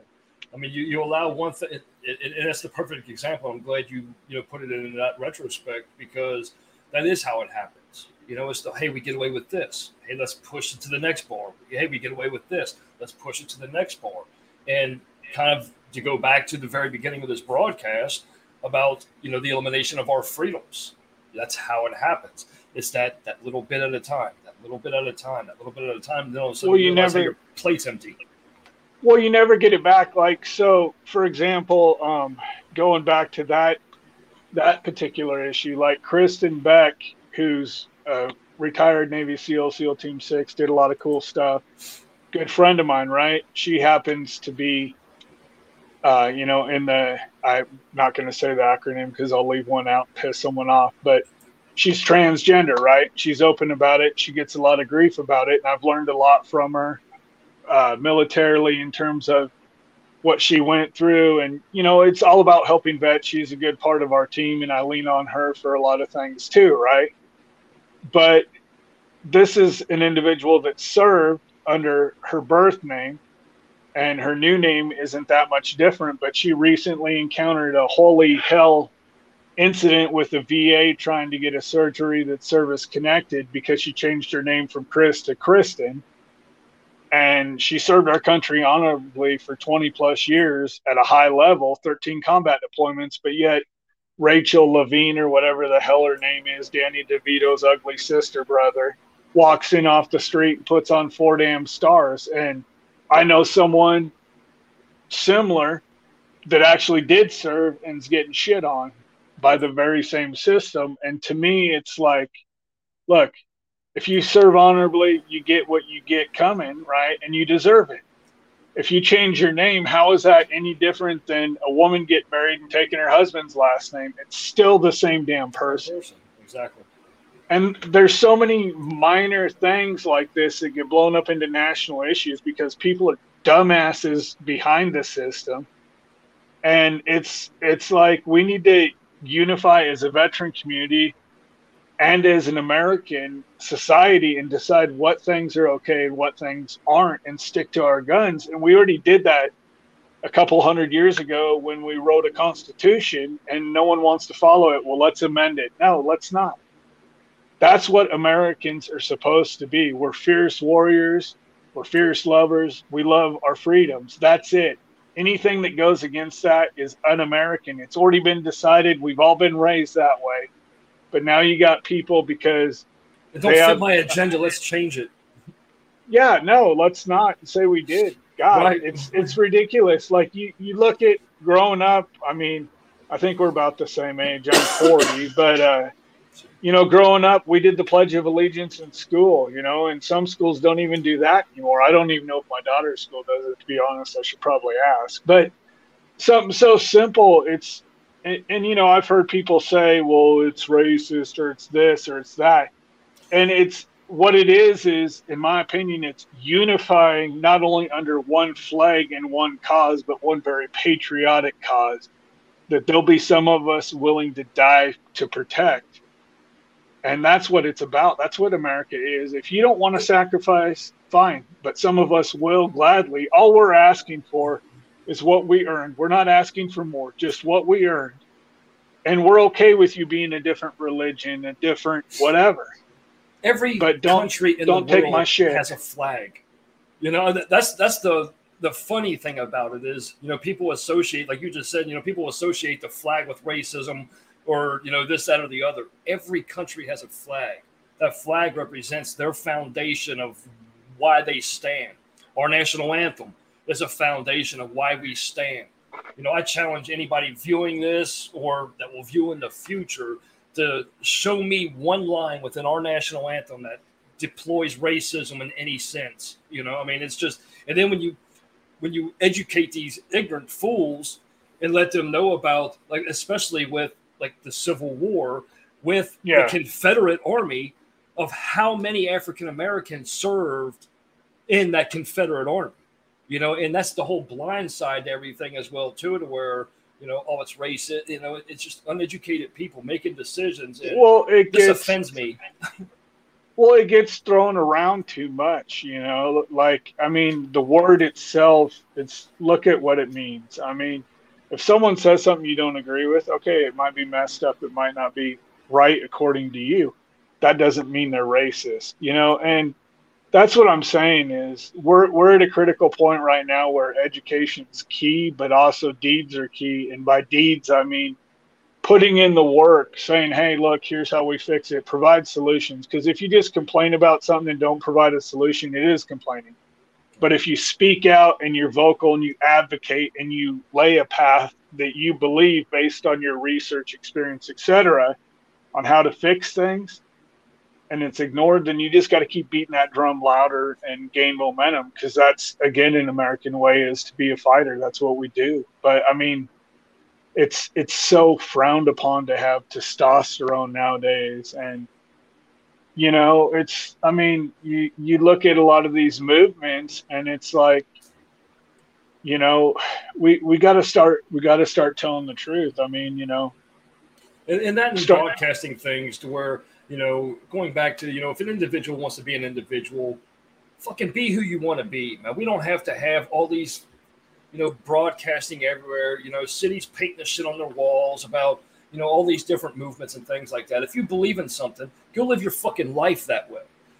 Instead of, sitting there trying to promote something, because you look at half these clowns, it's almost like the individuals that, go to church on Sunday, but, they're the Antichrist the other 6 days of the week. Or even the 7 days, they're only that Christian for that little hour that they're actually in church, and it's the same thing with all these different movements, all these different causes, their actions are not reinforcing their beliefs. It's not reinforcing what they just spoke to you about. And that's the aggravating thing about it, is the fact that, like you just said perfectly with, the deeds, hey, it's one thing to have something in principle or in practice, but what are you actually doing to make that difference or to put it into fruition? So, well, look, for example, recently, right? So I left my job. I got disqualified for unemployment the same day after they approved, or the next day after they approved me, because I said I didn't agree with the president's decisions and some other issues I'm not going to mention on here why I left. I got sick of the BS. But they assume because I said I'm sick of the president's decisions, it was because of the vaccine, even though that's not mentioned. But you can't get anyone on the phone here to contest that. But you're okay giving money to people that don't deserve it, that are perennial shitbags or coming here to do us harm. You're okay with giving them large chunks of money. And that's what I'm saying is it's like, we don't have to redefine, things like who's a citizen, who can vote, who can't, because it's already in the Constitution. If you are not a U.S. citizen by birth or naturalization, you are not a citizen. That is already identified in the Constitution, right? But hey, it's not up for debate. Yeah. And I told my wife, I said, I'm about ready to go get, sleep in the woods for a week, walk across and identify as an illegal alien for the $450,000. And then show them my VA card right after I get the check and say, screw you. I mean, it's ridiculous. Throwing money at something or a cause isn't going to fix it. I don't care what. And that's so backwards, though. It's just that, why would you promote something like that to where it entices, it encourages, it's, displaying I think the wrong message. You know why, probably the same as I do, that I'm not going to say on here, but I call the United Nations the useless nations, and I've, obviously know people and have done that type of stuff, and I don't see the point. I mean, a one world economy is not a good thing. Yeah, I mean, because it takes away from, the ones that are trying to do it right. I mean, and a lot of people that are unfamiliar with what it takes to become a U.S. citizen from another country. I mean, some of these individuals did the process, so that's what I'm saying. So exactly firsthand. So when they try to bring their families over with them, excuse me, they actually have to show that they can support this individual that they're bringing over. They have to show financial support, that they can financially support this individual for at least 1 year while they're trying to become citizens themselves. So you have this sector of individuals like your wife that did it the right way, and they're seeing, hey, we're promoting people to do it the wrong way. We're going to give you money if you do it the wrong way. Well, and I'm not against people immigrating here to other countries, right? I'm not at all against that. I want us to continue to be the land of opportunity. But with all that being said, just to make it point blank, crystal is, clear, that I want it done the right way, right? We can be the land of opportunity, but we can't take opportunity away from people that are already here or that are already citizens or that serve our country as veterans, as first responders, et cetera. We can't take away their opportunities, their freedoms, and their money to give it to someone else and just hand it to them like free candy. We can't do that either. We got to have the balance. There's got to be the happy medium, and we need to. That's not a racist concept. Other countries do the same shit. Germany, I had to do a visa to stay there and work as a DoD civilian, and I had to go through a rigorous process, right? For the 2 years I was contracting, and that's not racist. That's what they do. You either fill out the paperwork or you can get the hell on. It's the law. I mean, that's what I'm saying. So either we have to completely get rid of borders everywhere, that everyone's happy, or we have to have a process, right? And I'm not against hard workers coming to our country. I'm not against people fleeing asylum or fleeing, bad situations to seek asylum here. We had a guy at work when I was still working at the airport from the Congo, and he brought his family over and he was working 3 and 4 jobs until he could afford to pay for it, and still practices his own religion, still works his tail off. Luckily, when they got here, his wife was able to get a job so he could drop down to 2 jobs. And he went to the casino once in a while, still enjoyed American beer, but still practiced his own stuff. And I'm cool with that, right? But let's set a standard and stick to it. Let's not let political agendas or the media influence what America is. And people don't want to do that. They don't want to tell the truth. And then, we can't keep sending our men and women to war and not take care of them when they come home either. That's un-American. You know, I mean, look at the VA's original mission statement when it was designed by Abraham Lincoln. That's how long the VA has been around in some form or fashion. And again, I'm going to have to paraphrase it because I don't have it in front of me and I'll misquote it. But the gist of it is to provide lifelong cost-free medical care to those that bear the burden of battle. I think that's actually in there. But it's for them and their family, right? Lifelong cost-free. And all we're asking for is us, the veteran, to be taken care of. And we're struggling with that. And it's like, this was created to take care of us and our family, and we're only asking for us, and you guys can't even do that. Yeah, and that's the shame too. With the same thing with Social Security, that goes with veterans care as well too. That certain taxes are paid in specifically for these provisions. There is no possible way, and Reagan addressed it back in his administration, that there's no possible way that the Social Security Administration could be millions upon millions of dollars in debt, to where 83% of individuals that pay into Social Security die before they collect 1 cent. Same thing with the Veterans Administration. You have all this money being paid in that, you, your family, others are entitled to, that it's we don't have the provisions. We don't have the money. Well, where the fuck did it go? Because it was specifically set in place to provide for, you, your family, other veterans that served, and so that they don't have to be on a decline, rather than being able to have that quality of life that they deserved and they fought for and they earned, period. Well, and that's exactly right. But, like another thing, kind of off topic, but you look at, even in a freer state like yours in Florida, but you look at all the pointless taxes and fees and permits you have to have, like go basic, say concealed weapons permit in itself is technically speaking unconstitutional because nowhere in the Second Amendment. Yeah. I mean, you have states like Alaska where a felon can carry because of the state itself and the wildlife and that. But yet you're still going to say, hey, I need a concealed carry permit. Why? You have Arizona and I think Idaho, and I think there's a couple others that went with constitutional carry that no longer require it. But then you take something even more basic that applies to more people, registering your car or registering your pet. So you're gonna tell me if my dogs are in my yard or on a leash or in my vehicle at all times. That's the only places they are. The only time they're not in one of those places when they're on the living room floor passed out, right? That I need to pay you almost $100 a year per dog, and then you can tell me how many I can legally own. Why? For what?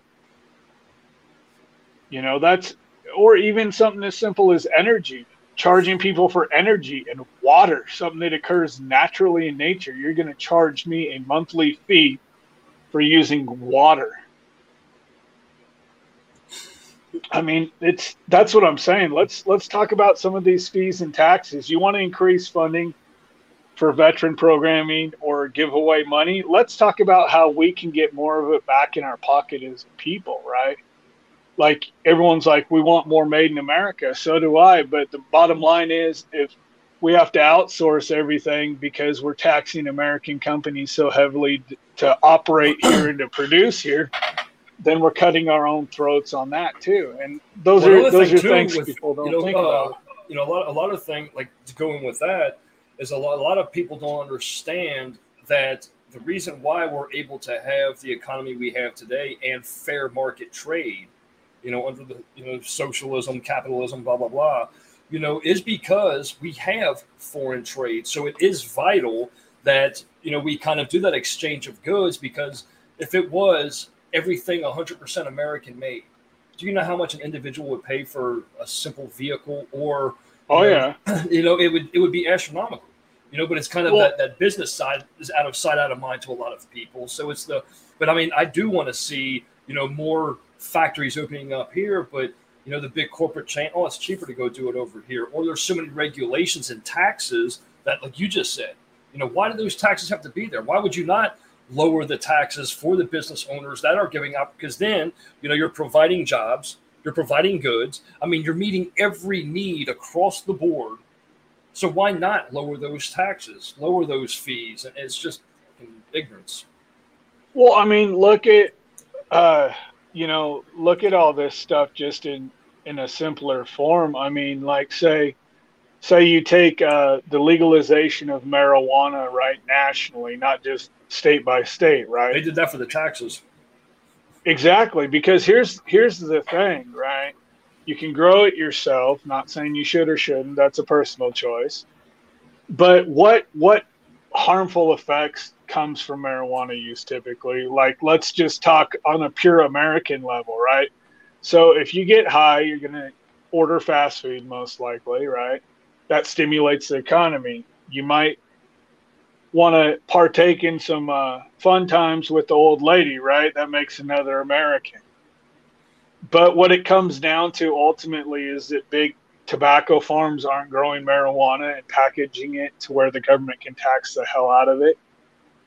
And that's the reason it's not nationally legal. It's not because someone goes out and smokes a joint and they're like, you know what? I'm feeling kind of lazy today. I think I'm going to go shoot up a bank. I mean, that's not how it works. And the comedy I'm not. behind it, I mean, it's not really comical, but the comedy behind that very fact, is that two of the most damaging, I'm not gonna say drugs, but two of the most two of the most damaging drugs is alcohol and tobacco. Yet it's legal. Yet it's because of that high taxation and what the government as a whole gets out of it. They don't care how you're destroying yourself. But what did it take to make alcohol legal again when it wasn't? It took a bunch of gangsters saying, okay, cool, we're going to do it anyway. And a bunch of moonshiners that ultimately led to the creation of NASCAR based on how they were running the shine. And that's what I'm saying is it's a personal choice, and sometimes we have to. I'm not saying legalize everything, right? But sometimes we got to realize, hey, we're paying taxes for a lot of stupid reasons. I mean, if you really sit and do, this isn't a constitutional class, but if you break down the Constitution, the mere creation of the IRS, for example, is in itself unconstitutional, or some other agencies that I'm not going to say on here, but that's what I'm saying is it's about overreach. And that's why I'm saying we got to do more stuff as people, research our issues. Why are vets not getting help? Well, let's look. Are they not asking? Are the funds not being allocated? Is it a combination of all the above? Do we have some bigger nonprofits that hoard all the money in the grants that just use it for salaries? What's really going on here? And we need to start asking these questions as people, as veterans, as leaders, as servants, and that's what America needs to get back to, in my opinion, is just, figuring out what we are again. And we lost our way, but we didn't lose our identity. So let's be who we are, and let's do the American thing. And we're all in this together. No one gets out alive. So let's live the best life we can, And it takes some doing the deeds, Exactly. And is there anything you want to touch base on that you kind of want to promote for yourself, or let individuals know how to access the Greater Veterans, which I think we got that all covered here. But is there anything that you want to let them know about services that are available, or bringing people on board, or when we can expect the book and anything like that? Well, the book's probably, I would say, 6 months ish. I mean, you gave me some contacts in the publishing editing side I'm going to reach out to here very soon when I think I got it where I want it, and then kind of have that conversation more realistically then. Don't let, I guess, even if you disagree with some of the stuff I said on here, don't let it turn you off from who I am or who Greater Veterans is, because I do care. I do care about opposing point of views as well, because I'm a firm believer in iron sharpening iron, but I'm also a firm believer in protecting our country, legally, of course. So, yeah, that's basically it. If you need help with something, even if I don't directly do it, I know people that will or can. So, I'm not afraid to give you a phone number, make a call for you. If you need a letter of recommendation for a landlord, for an employer, I'm fine having a half-hour conversation with you and writing one 9 times out of 10. I just want to help people, man. I just want to live a good life, take care of my fellow vets, first responders, the community, and, do the American thing. I mean, that's all it boils down to in the end. Yeah, and another thing too is that at the bottom of the screen, individuals see the actual link to your website.